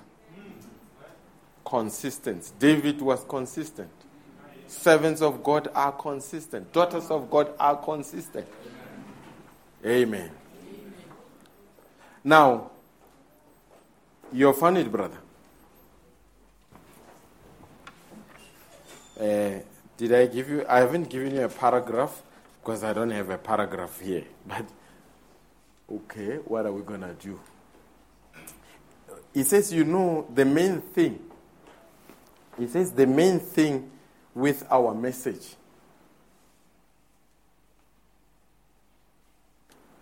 If you don't find it, just say present it. Yeah, there it is. No, just a sec. The one here on the bottom. Yeah, God bless you. Yeah, let's read it together, brethren. Just go. We're going to start here. He says, you know, the main thing is with our message. It's not the message that's hindering. It's the way it is presented sometimes. The message is not hindering. Here, I want you to understand something. I've had people preach, and I've had people share the word with unbelievers. And when they do, it's as if they were never sinners. It's like they just dropped out of heaven and say, hello, we've received the message.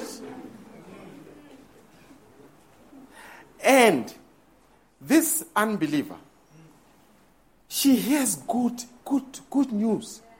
But they are presented by an angel who's got no experience about what they are talking about. Then he wonders, says, this is too good for me. I cannot live such a thing. It needs only angels. There is a reason why God did not make you a believer as soon as you are born. There is a reason why he made you a sinner. So that you can relate with sinners. And tell them that I was exactly like you. But God sent the message, and the message brought me out of my condition. And if it did it for me, it can do it for you. But a lot of us, we don't want to share our brokenness. We don't want to share our vulnerability. We want to share our angelic part. Until when a sinner is amongst believers, he says, goodness, I feel out of place. These people, they were born in the right family. Everything is going right. No. The same grace that we need to extend, we have received the same grace. Oh, folks, there are many of you that are sitting here that don't deserve to sit here. I understand what I'm talking about. Yes, you've got Bibles, you've got long dresses, you've got spoken word, but many of you don't deserve the seat where you are sitting. It is only by the grace of God that you are sitting where you are sitting. And when we remove grace, you are not different from the woman that is on the streets. Are you here, people? How many sinners were here before they came into the message? And how many angels were here before the message came their way?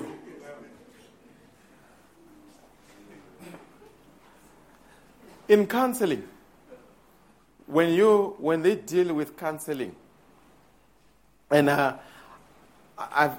over the years I realized that as a pastor, the resource that you have as a pastor is the people that you pastor. People come to you as a pastor, they share different experiences, what they've been through. And as soon as somebody comes and say, Pastor, I've got this problem. And I'm struggling with this problem. As a pastor, you already know somebody that had the same problem. And by God's grace, they overcame. Then you are able to say, because in all fairness, hear me out, sisters. And that's why I don't believe that this thing of pastors being jack of all trades, I don't believe in that nonsense. If a young girl comes into the pastor's office and say, Pastor, I'm giving an example. When I was young, I was raped. The most dangerous thing that I can do as a pastor is to pretend like I understand. Because I don't understand. What must I do? And I cannot relate as a man. I cannot relate to that woman.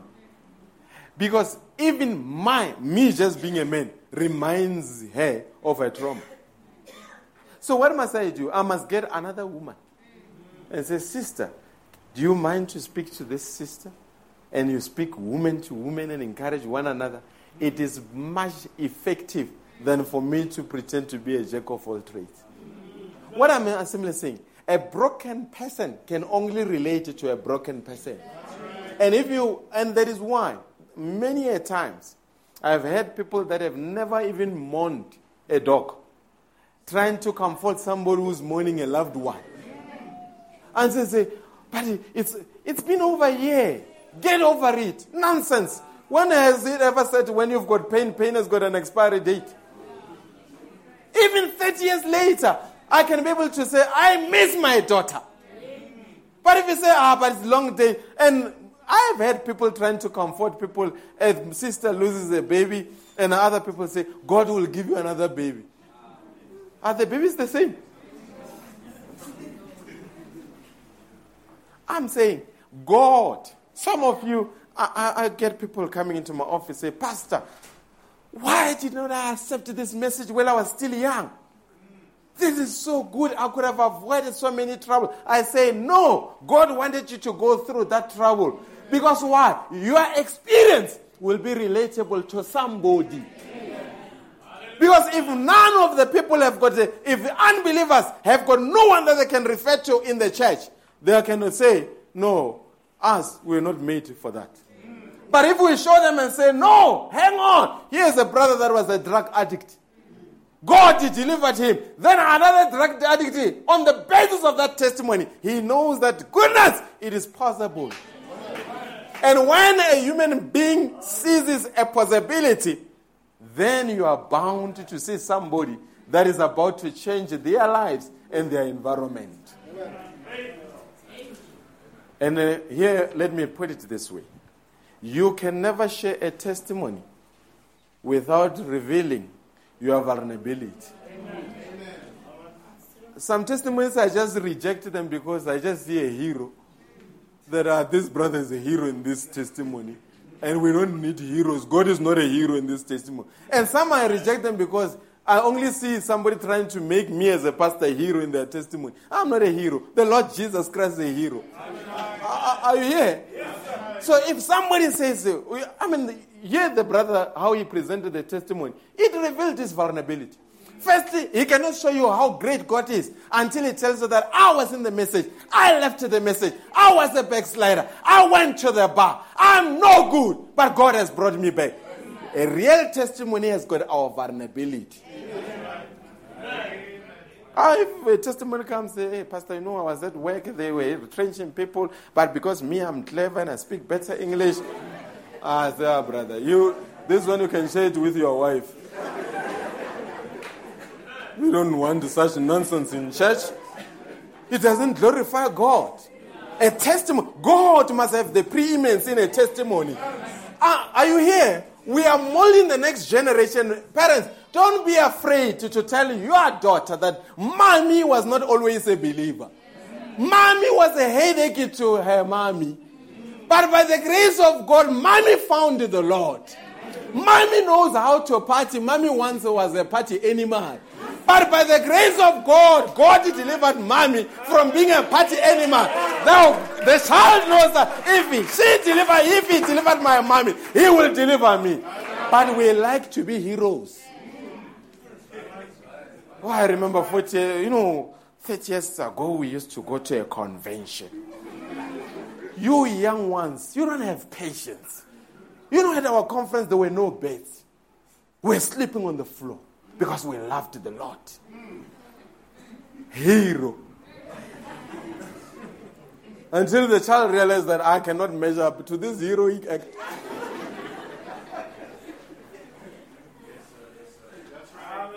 And because God will humble you, as long as your child has not received the new birth, they will express what you used to be before you came into the message until you see that if it is not by the grace of God, it was going to be me.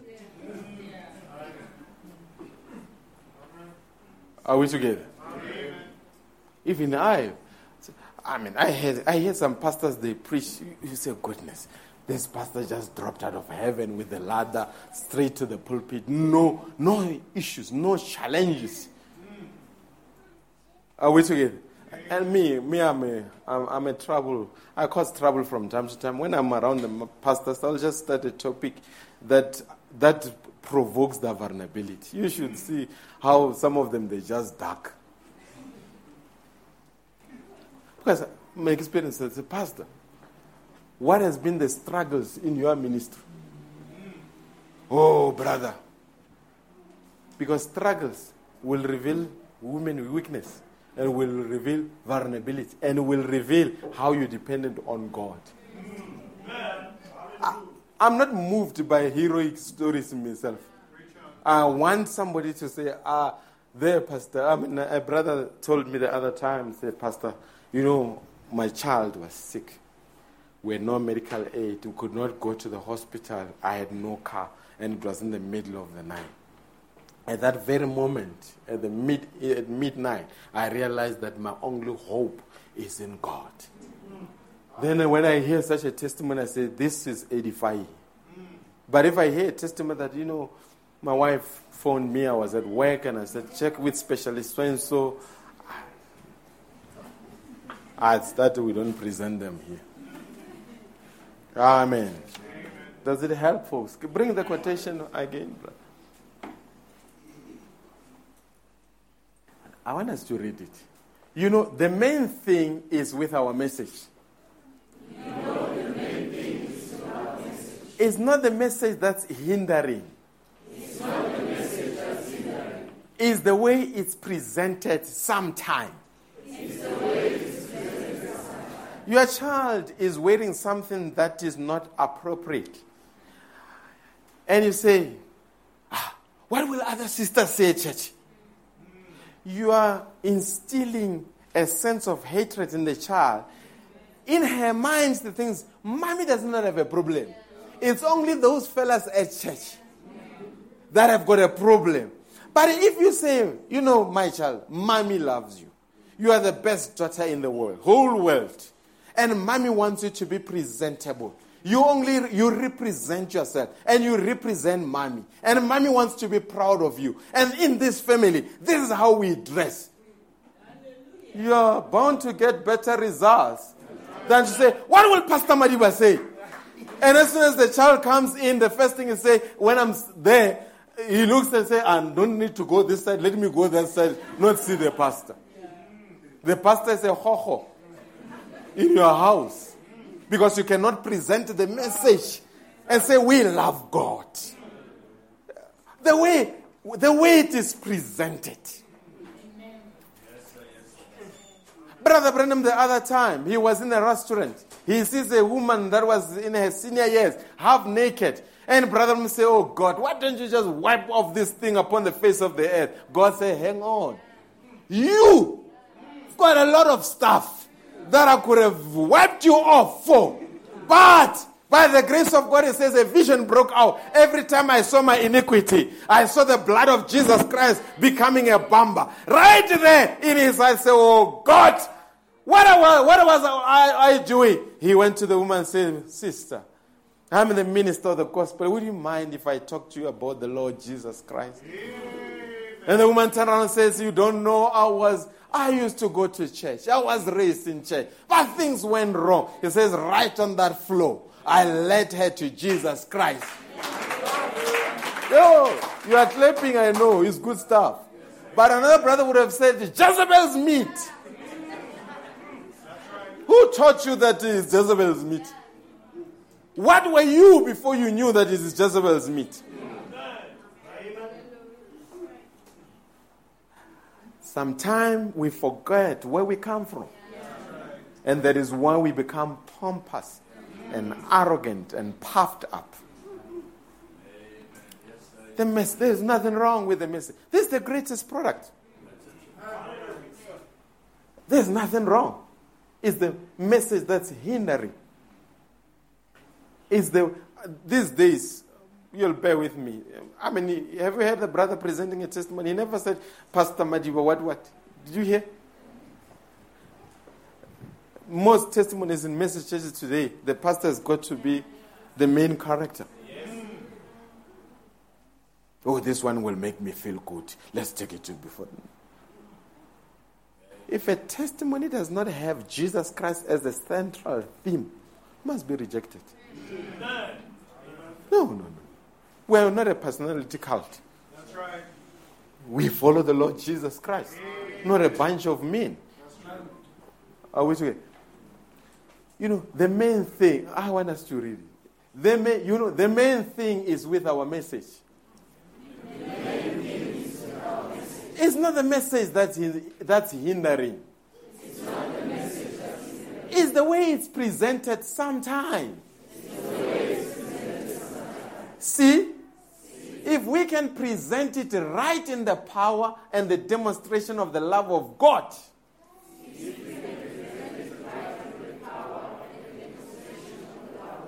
men will be glad to receive it.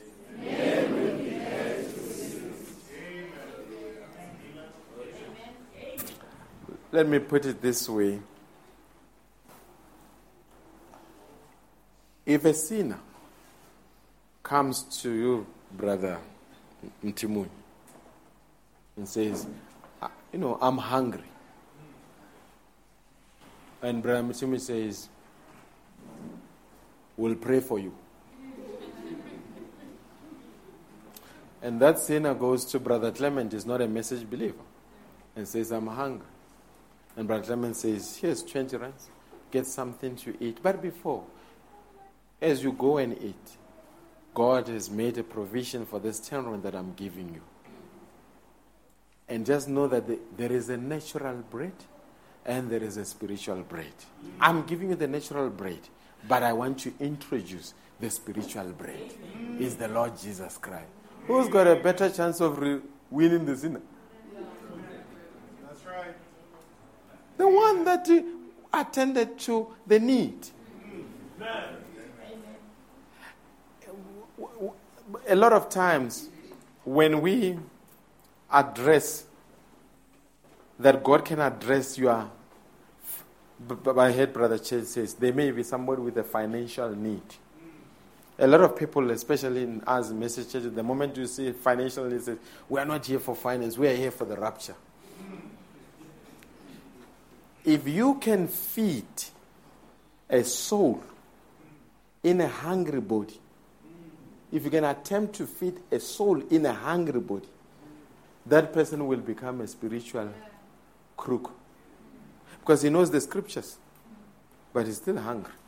The gospel, folks, it has paths.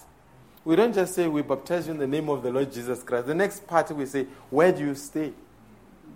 One brother, I remember, after we baptized him, I said, where do you stay? He says, no, I stay at such and such place. I went to the place where I stay. I said, after we've baptized you, you cannot come and stay here. We need to move you. Why? Because he was staying with a bunch of drug addicts.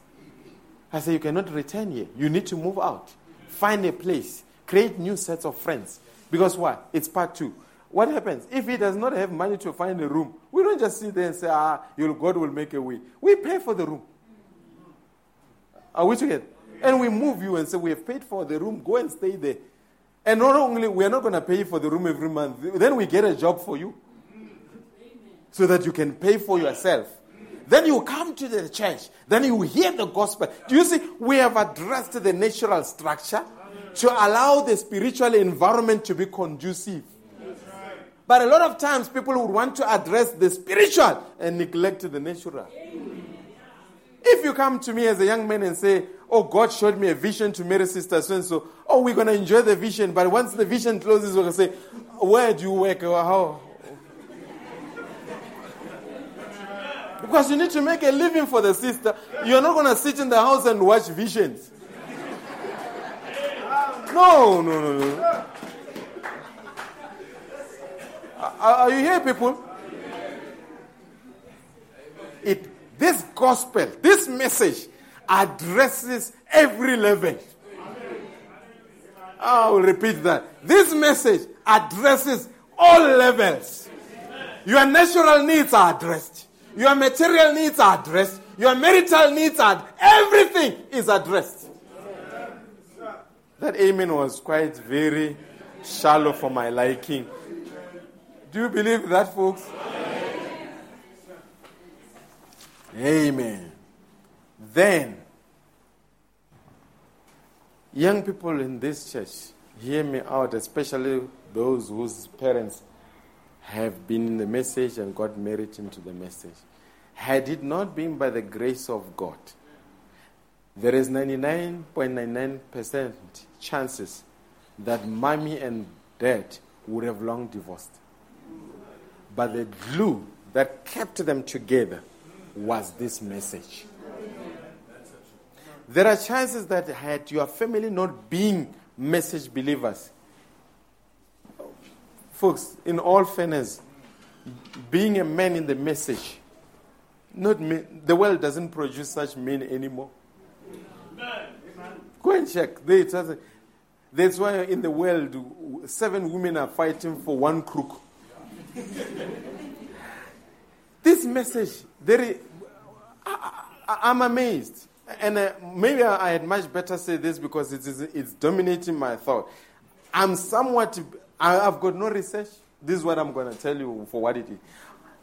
I believe that this message, when you accept it, somewhat it takes your IQ level a bit higher. I'm just sharing with you. How you reason it is up to you. I look at people that never knew computers.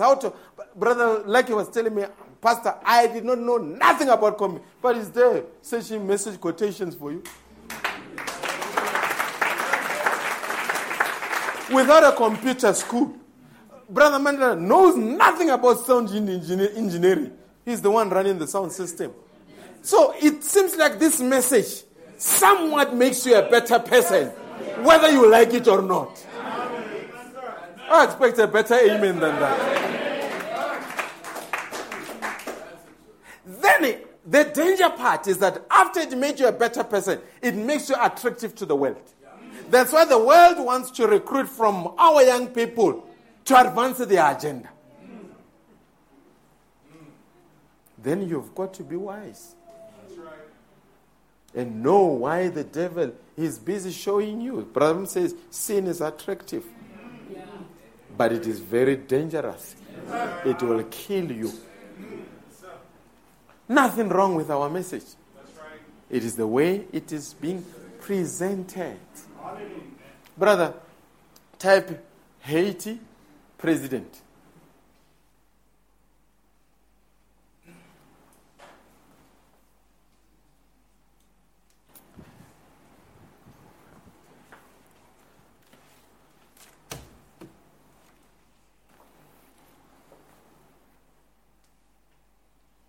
Another brother once visited this church and told, where's Brother Grace? Is Brother Grace going to work? Oh, okay. Oh, he's a present father. Just busy with the little one. Amen. We need a speaker for where the fathers take the little ones. Good men.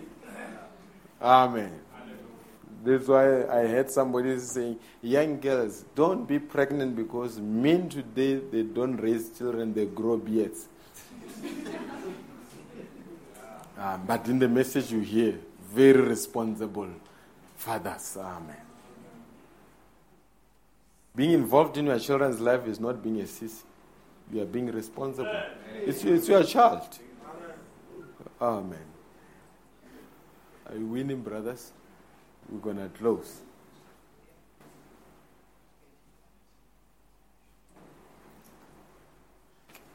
President Haiti. There's something that I want to show the believers.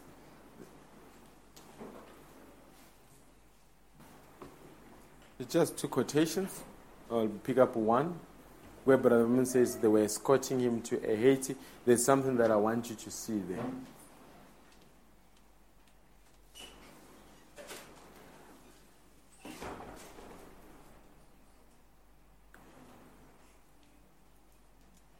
And while they're looking, there isn't, you look at the Jewish community, you look at the Muslim community, they've been able to preserve the purity of their faith despite it being twisted, because they've been able to make sure a Muslim does not compromise. I had a colleague who, when I was at Coca-Cola, I think ABI, we all knew that around 1 and 2 is a time for prayer. Even the company knew. At the airport, OR Tambo, there is a room, their prayer room, where they pray. And I was asking, how did these people become such a force to be reckoned with around the globe, that whatever they do, they force companies to accommodate them, they force nations, they force airports, they force restaurants. What happened? Power of influence. And I realized that it's because they operate as a community, not as individuals. And I realized that if you were to fire a Muslim woman for praying between 1 and 2, or for a Muslim man that was praying 1 and 2, and you fire, it is definitely going to go into the newspaper. There's going to be a Muslim lawyer that is going to take up the case to the court. You get what I mean? But I realized, somebody was telling me that the sisters in Wheatbank, they once went to one school where they wanted to tell them that our children will not wear trousers. And the principal said, you guys are taking chances. Yeah, we're not going to accept that. Then I said, the sisters were very godly. But where were the brothers that are advocates in the message that could have helped the sisters to take their case and say, Principal, we're going to sort you out. If you don't, we're going to take it to the Department of Home Affairs, of Education, or we're going to take it national. We can even take it to the Constitutional Court, brothers. So you see, brothers, if you don't read, you cannot protect your faith. Am I making sense, folks? The sisters had a good desire that we want to challenge the school, but they can go up to a point. And I say, where were the brothers?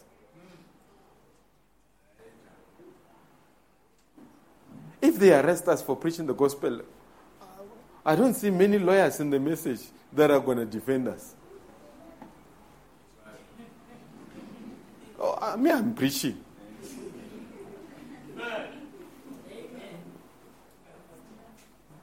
And you hear me? I'm provoking generational thinking.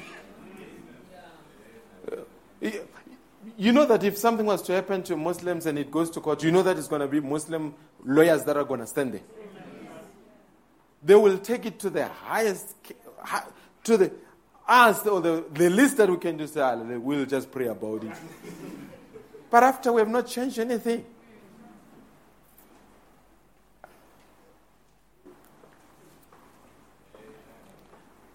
Okay. Brother Abram says, now this prayer close that send voice of healing, I'm right immediately. The first of the year, if the Lord willing, I'm going to Kingston, Jamaica, into Haiti. The president of Haiti sent me an invitation. It was not another pastor. It was not another brother at some corner. The president of the country invited Brother Brennan. Folks, if this message, a president can see the need for this message, this is a great product. Then he said, with all their militia for protection. So he even said, Brother Brennan, you come, we'll organize the soldiers who are going to go there and they are going to protect you. Ask the Congolese brothers, they will tell you the message in Congo is recognized by the highest office in the land. Is it true, brothers? Yeah. The brothers from America that were surprised, they went to preach for Brother Dioka. Congo is congested with traffic. And they surprised the pastor. They said, no, you're going to get to church in no time. He says, in this traffic, right there, he had organized the soldiers to escort the pastor. And they were moving, going opposite the traffic, clearing the traffic, and said the man of God needs to go and preach. Yeah, these brothers have worked in Congo. Another brother, Congolese brother, was telling me, say, Brother Madiba, we have worked in our country to an extent that if you were to take a stone and throw it in the air, there's 1 out of 5 chances that it will hit a message believer.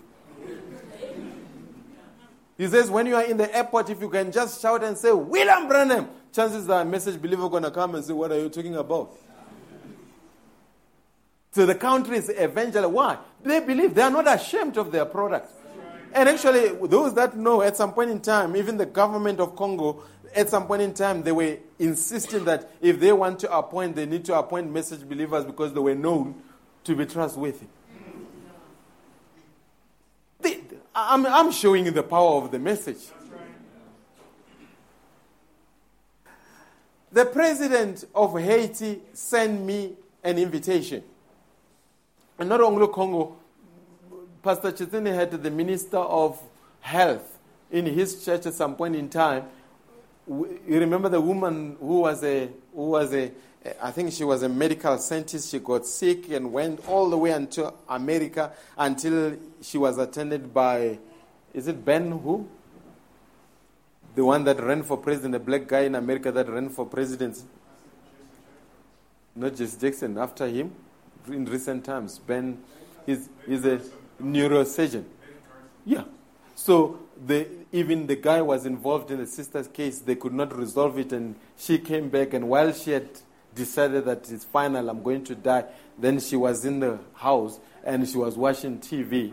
And Brother Chitini had bought a broadcast where they were broadcasting messages on Saturday morning and Sunday morning. While she was sitting there, then she looks and she hears the gospel being preached. She decided that, no, let me go and try. And she went there and was prayed for. She's healed. She's a sister now in the message. A case that even renowned neurosurgeons could not resolve. It has been resolved. The Minister of Health had to come and say, we had given up as their colleagues. That's the power of the message. Are we together? That's why I don't like dodgy testimonies. The president of Haiti sent me an invitation. You can read it with me. With all their militia for protection. They are having an uprising there. What it is, he wants us to come with this type of ministry. He had been over in St. John last year when he was there.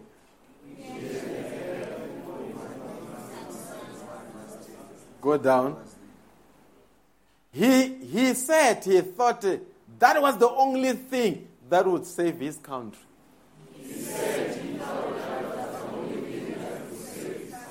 The president said he thought this is the only thing that can save my country. And I say the message of Malachi 4 can save a country. The message of Malachi 4 can save the community. If it is accepted fully, I expect you to say amen to that. Folks, when you sell a product, we used to train sales consultants that if you believe in the product, you cannot just come and say, yeah, this product, it does help from time to time. It will not work. There must be enthusiasm. I believe my product is the best. I believe no other product can beat the quality of this product. It is durable. Here are the features of the product. This is what it has done for such and such. We can even bring other customers as testimonials to tell you that the product has worked. Are we together? That's what it gives you. But if you just come there like your energy is down, it doesn't work. So I'm saying the message is the greatest product in the end time. Others are saying, amen. The message is the greatest product in the end time. It can fix families. It can fix the community. It can fix churches. It can fix men. It can fix women. It can fix young people. It can fix everything. The message. I think I must stop here. But in closing, we've got to tell the generations that are coming after us about the great works that God has done in our generation, and our children must take that to the next generation. Are we together? God bless you richly as we stand now.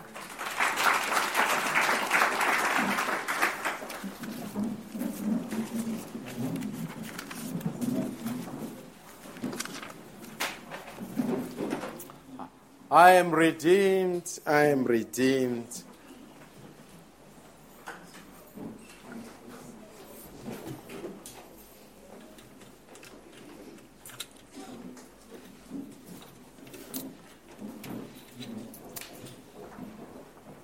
bought with a price. Jesus has changed my whole life.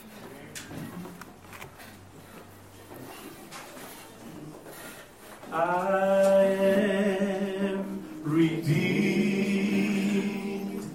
I'm bought with a price. Jesus has changed my whole life. If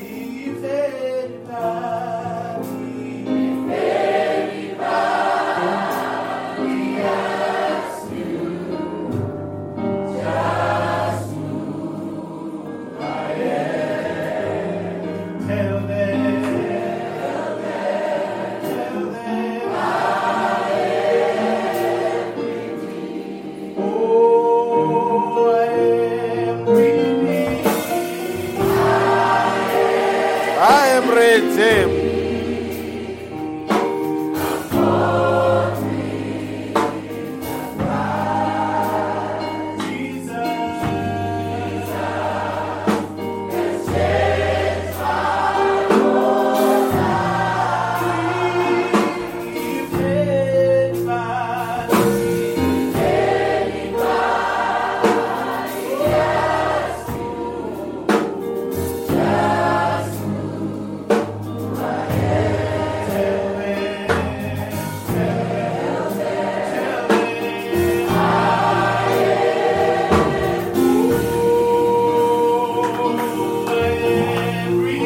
I am redeemed. Oh, yes.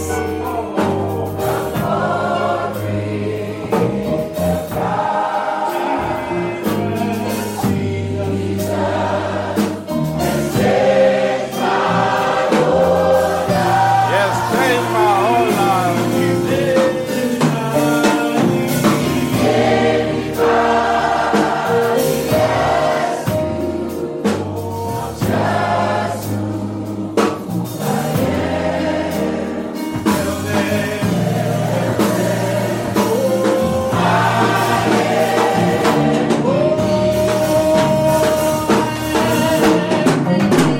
Yeah.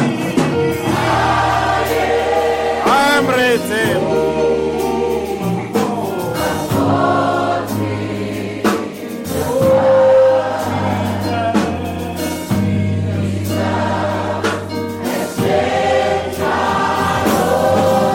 My whole life.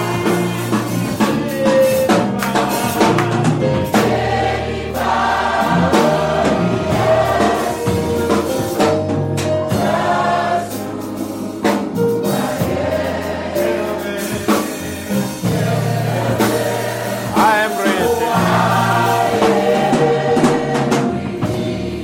Amen. We are going to sing Only Believe. Only believe. When it comes to the end, we are all going to pray. There's a lot of brothers that have requested us to pray for them. There's quite an instability in Zimbabwe. Things are not fine. There's tension in Congo. Things are quite tense. We are going to remember our brethren in those countries. They have requested us to remember them in prayer. When we come to the end, we are going to pray remembering them. There's a demon of war that is dominating Congo. We are going to pray that, because when there is war, the gospel does not flow freely. The reason I believe that when things were tense in 1994 in this country and how things were resolved amicably, I don't believe it was Nelson Mandela. I believe God allowed things to be resolved amicably because the gospel had to flow unhindered. Actually, the message is the one that ended apartheid in this country. If you want to sit down with me, I can show you in the spoken word where Brother Branham spoke that this is not going to hold any longer. This message, the president of Haiti said, we need this message. And I believe this message can address the Congo situation. I'm not a politician, I'm the minister of the gospel. I've got absolutely no, Brother Branham used to say, I don't have much respect for J.F. Kennedy. I absolutely don't have much respect for Paul Kagame, because he is the one that is causing a problem on the eastern side of Congo. The Congolese brothers here know what I'm talking about because of the minerals in conjunction with America. But we are going to pray and bind that territorial spirit. If things are stable, if things are not stable, it affects families. But we're going to pray. Zimbabwe, the guy that is there, I don't know what is happening. But the believers are there. Zimbabwe is well evangelized country. And I believe that at some point in time, the brothers would want things to be stable back home, not to wonder what could be next. And I think we as message people can stand in the gap. Why do I believe that? The Prince of Persia was once sorted out by Angel Michael, and we have come to know that the Prince of Persia, it was a territorial demon that was tormenting that area. So there is a demon that is tormenting Zimbabwe. There is a demon that is tormenting Congo. But because our brothers are there, we're going to pray for those two countries. Are we together? The greatest thing that God has ever given to the human race was not hydrogen bomb, atomic bomb. It was prayer.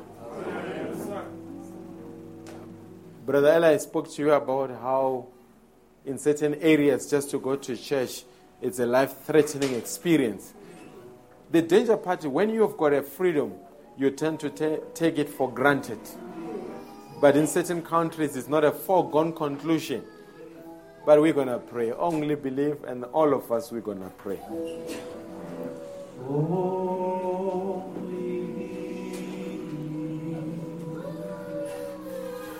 If I can have the door closed, less movement during prayer.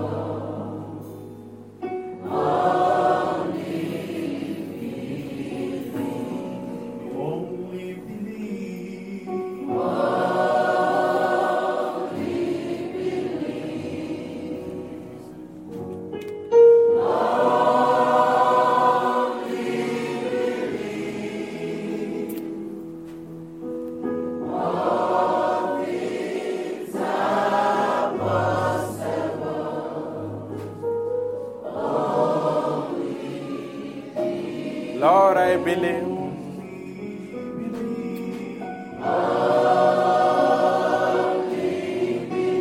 Thank you, Father.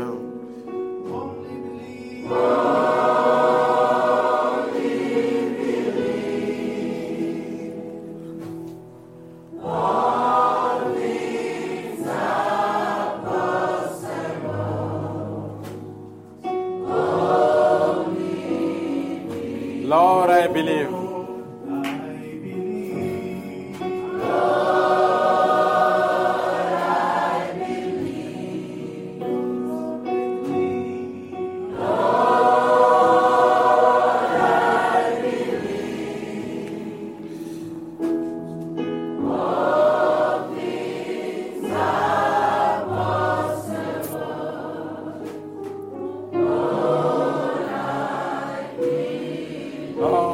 receive.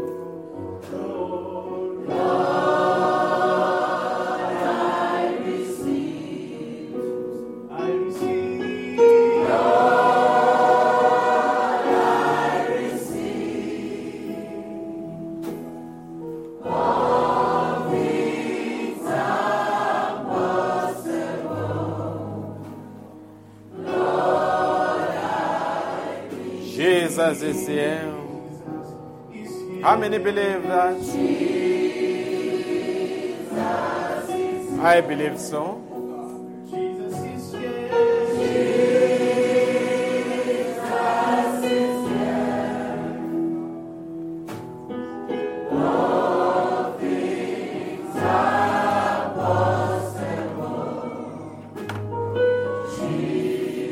Only believe. Amen.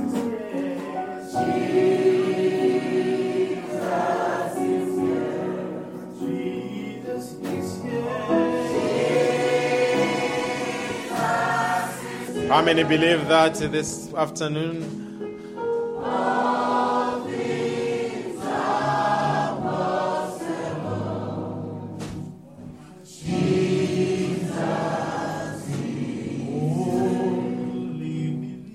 Only believe.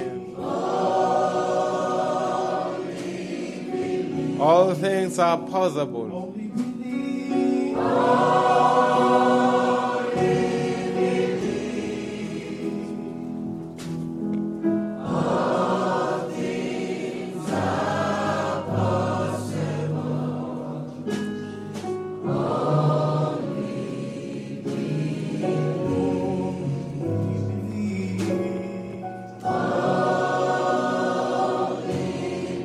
Thank you, Lord Jesus.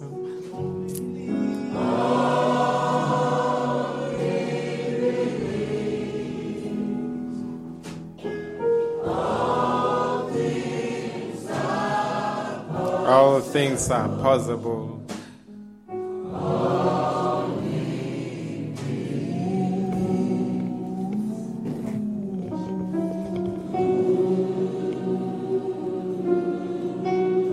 Thank you, Father. Thank you, Lord Jesus.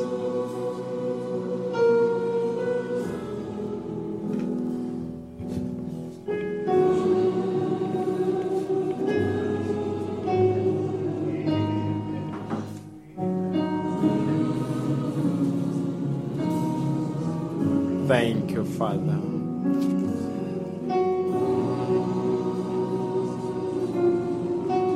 Yes.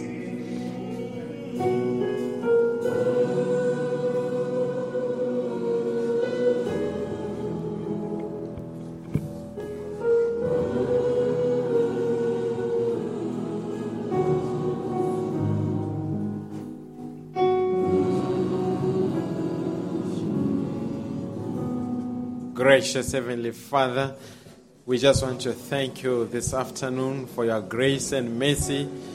Dear God, we are standing in need of prayer this morning. We want to thank you for this message of the hour. Your prophet says this is the greatest product. I believe so 100%, dear God. I know many a times we go about it the wrong way. And dear God, we just want you to forgive us if we have ever mispresented this message in any way.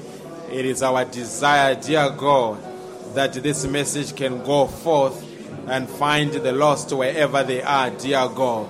Heavenly Father, we know as we have sung the song, all things are possible to them that believe. I believe that, dear God, prayer can change things. I believe that prayer is the greatest force that you have ever given to the human race. And Heavenly Father, at this point in time, together with believers, we are raising our voices and we are asking you for interventions in many situations, some at national level, some at a personal level, some at a family level.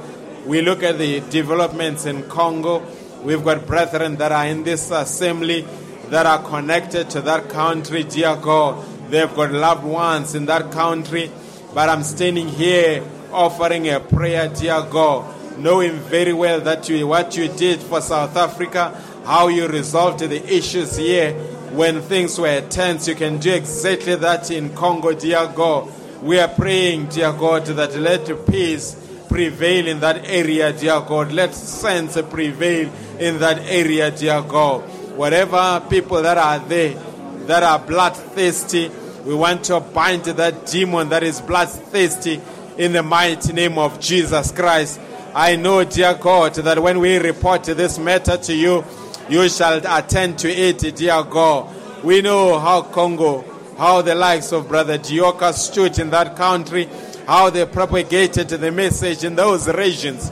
And right now, dear God, we stand them together in prayer and pray for that country, dear God, that let the message continue to flow unhindered by national elements, unhindered by political elements. Let there be peace, dear God, for the sake of the elect in that area.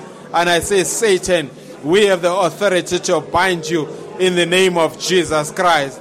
We know what is happening currently in Zimbabwe, dear God, how Satan once again, through evil men, how he has become so bloodthirsty, dear God. But dear God, I'm standing here in the gap praying for those countries. I know, dear God, that you are the kind of God that can move elements, dear God, for the sake of the bride, dear God. I remember when you wanted to destroy Sodom and Gomorrah, it was Abraham that said, what if there are still righteous people there? And you said, oh, if there are still righteous people, you would never do anything. There are still righteous people in Zimbabwe. There are still righteous people in Congo. Oh, dear God, for their sake, may you intervene. May you do something that will be miraculous. I know if the president of Haiti knew that what would save his country was the message of the hour, I know, dear God, you can glorify yourself right in the midst of chaos. You can bring an order until people realize it was God's intervention, dear God. We are praying for the believers here. We are praying for them and their families. You know their needs, dear God. You know their battles. You know their sickness. Some of them are sick and afflicted. But dear God, there is still balm in Gilead. There is still God that can heal their diseases. That's why we are praying unto you, dear God. We have spoken about thinking about the next generation. We have our young people, dear God. There are so many temptations, dear God. So many evil influences upon the face of the earth. I'm standing here and praying for them. May you be gracious for them, dear God. I know, dear God, you have never been defeated one time. Never. There's never been a time where you suffered defeat. You are a war veteran, dear God. All the battles that you fought, you overcame. Some, dear God, were so paradoxical. But, dear God, with little you did much. I know when we pray and commit matters to you, you will intervene because you love us, dear God. The reason I know you loved us, you died for us. You sent us a prophet. You sent us the message. And this morning we are coming before you. We are praying for our children, dear God. We are praying for them as they go to school. May you give them a sense. May you give them a sense of responsibility. May you make them to be respectful towards teachers until they can see that they are of a different kind. We pray for this assembly, dear God. We always gather in this manner, in one accord. I know Satan hates it, but dear God, I know if you are with us, who can be against us, dear God? We pray for Brother Eli. He will be going back home, 900 kilometers that he has traveled. Pray for him. May you bless him. May you bless his dear wife. May you bless his mom, dear God. We thank you for everything that you have done for believers. We'll be living here. We need your traveling mercy. We need your protection throughout the week until we come together on Wednesday, dear God. May you be gracious. I know, dear God, whenever Satan doesn't know what to do, he goes to the places of work of you, the believers, and he causes a commotion. I want to bind that spirit as well, dear God, that wherever the believers are, let them have favor with you. Let them have favor with the people. May you open the doors for them. May you make things to be manageable, dear God. May they realize they've got a seed of Joseph amongst them, because wherever Joseph went, he prospered. Because, dear God, you are with him. And I know you are with the believers, dear God. Wherever some of them have got businesses, may you bless their businesses, dear God. May you partner with them, dear God. May you do paradoxical things May the testimonies come so that you show that you are a living God. You are not a statue. You are not a historical God. You are the God of now. You hear our prayers. And I know you can respond, dear God. We love you. We appreciate you, dear God. And dear God, if there is any war or a battle that your children are engaged in, I declare victory upon that war, dear God. If they are sick, I declare healing. If they are lost, may they be found. If they are weary, may they be re-energized. I know whatever is needed, you will provide it, dear God. If there are problems that need to be resolved, resolve them, dear God. If there is a financial need, I know, dear God, there was a time where you took a coin from the mouth of a fish. You will provide. You are a provider. You call yourself Jehovah Jireh. There is nothing that is beyond you. There is no problem that is insurmountable before you. All things are subject for you. Dear God, we want to thank you for everything. And we commit everything to you in the mighty name of Jesus Christ. Amen and amen.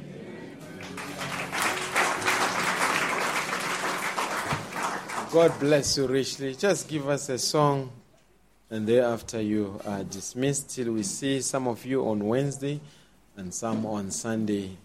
May God preserve you and grant you the traveling mercy. God bless you richly. Amen.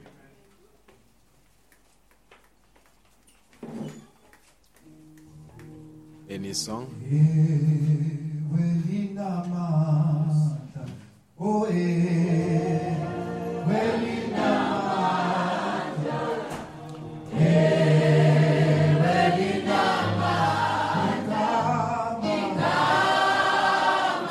How many believe the name of Jesus has power?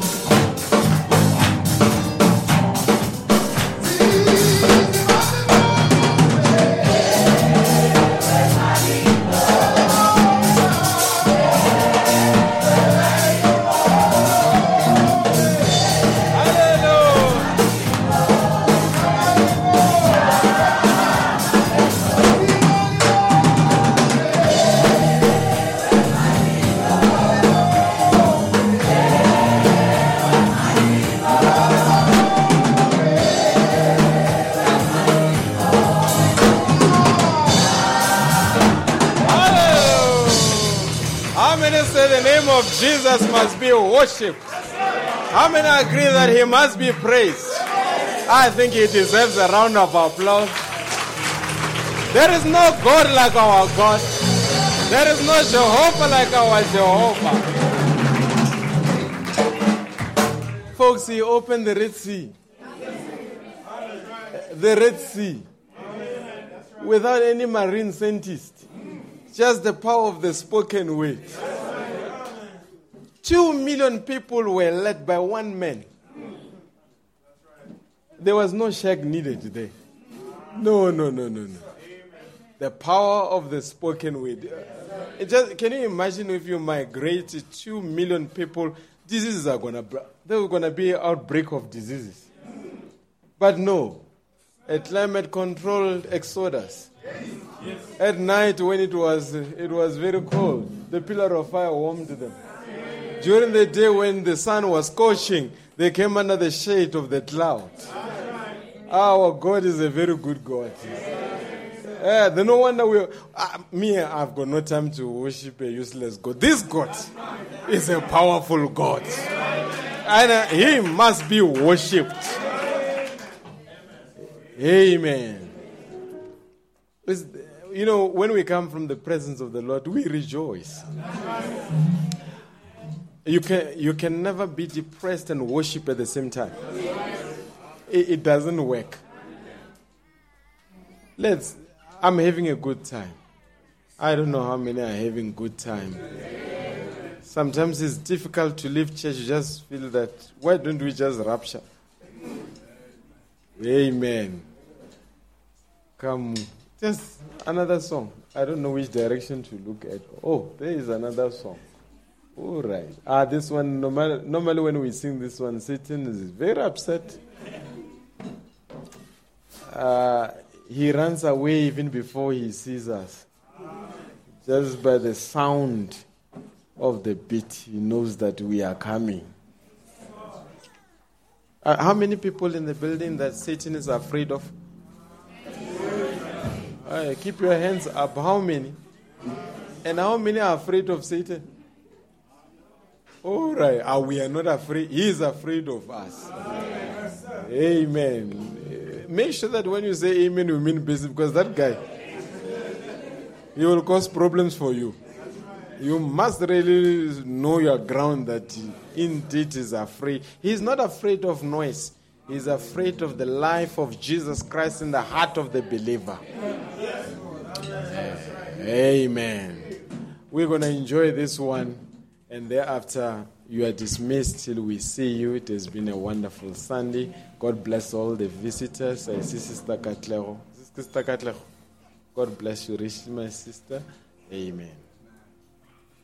Hallelujah, hallelujah. Yes, Lord,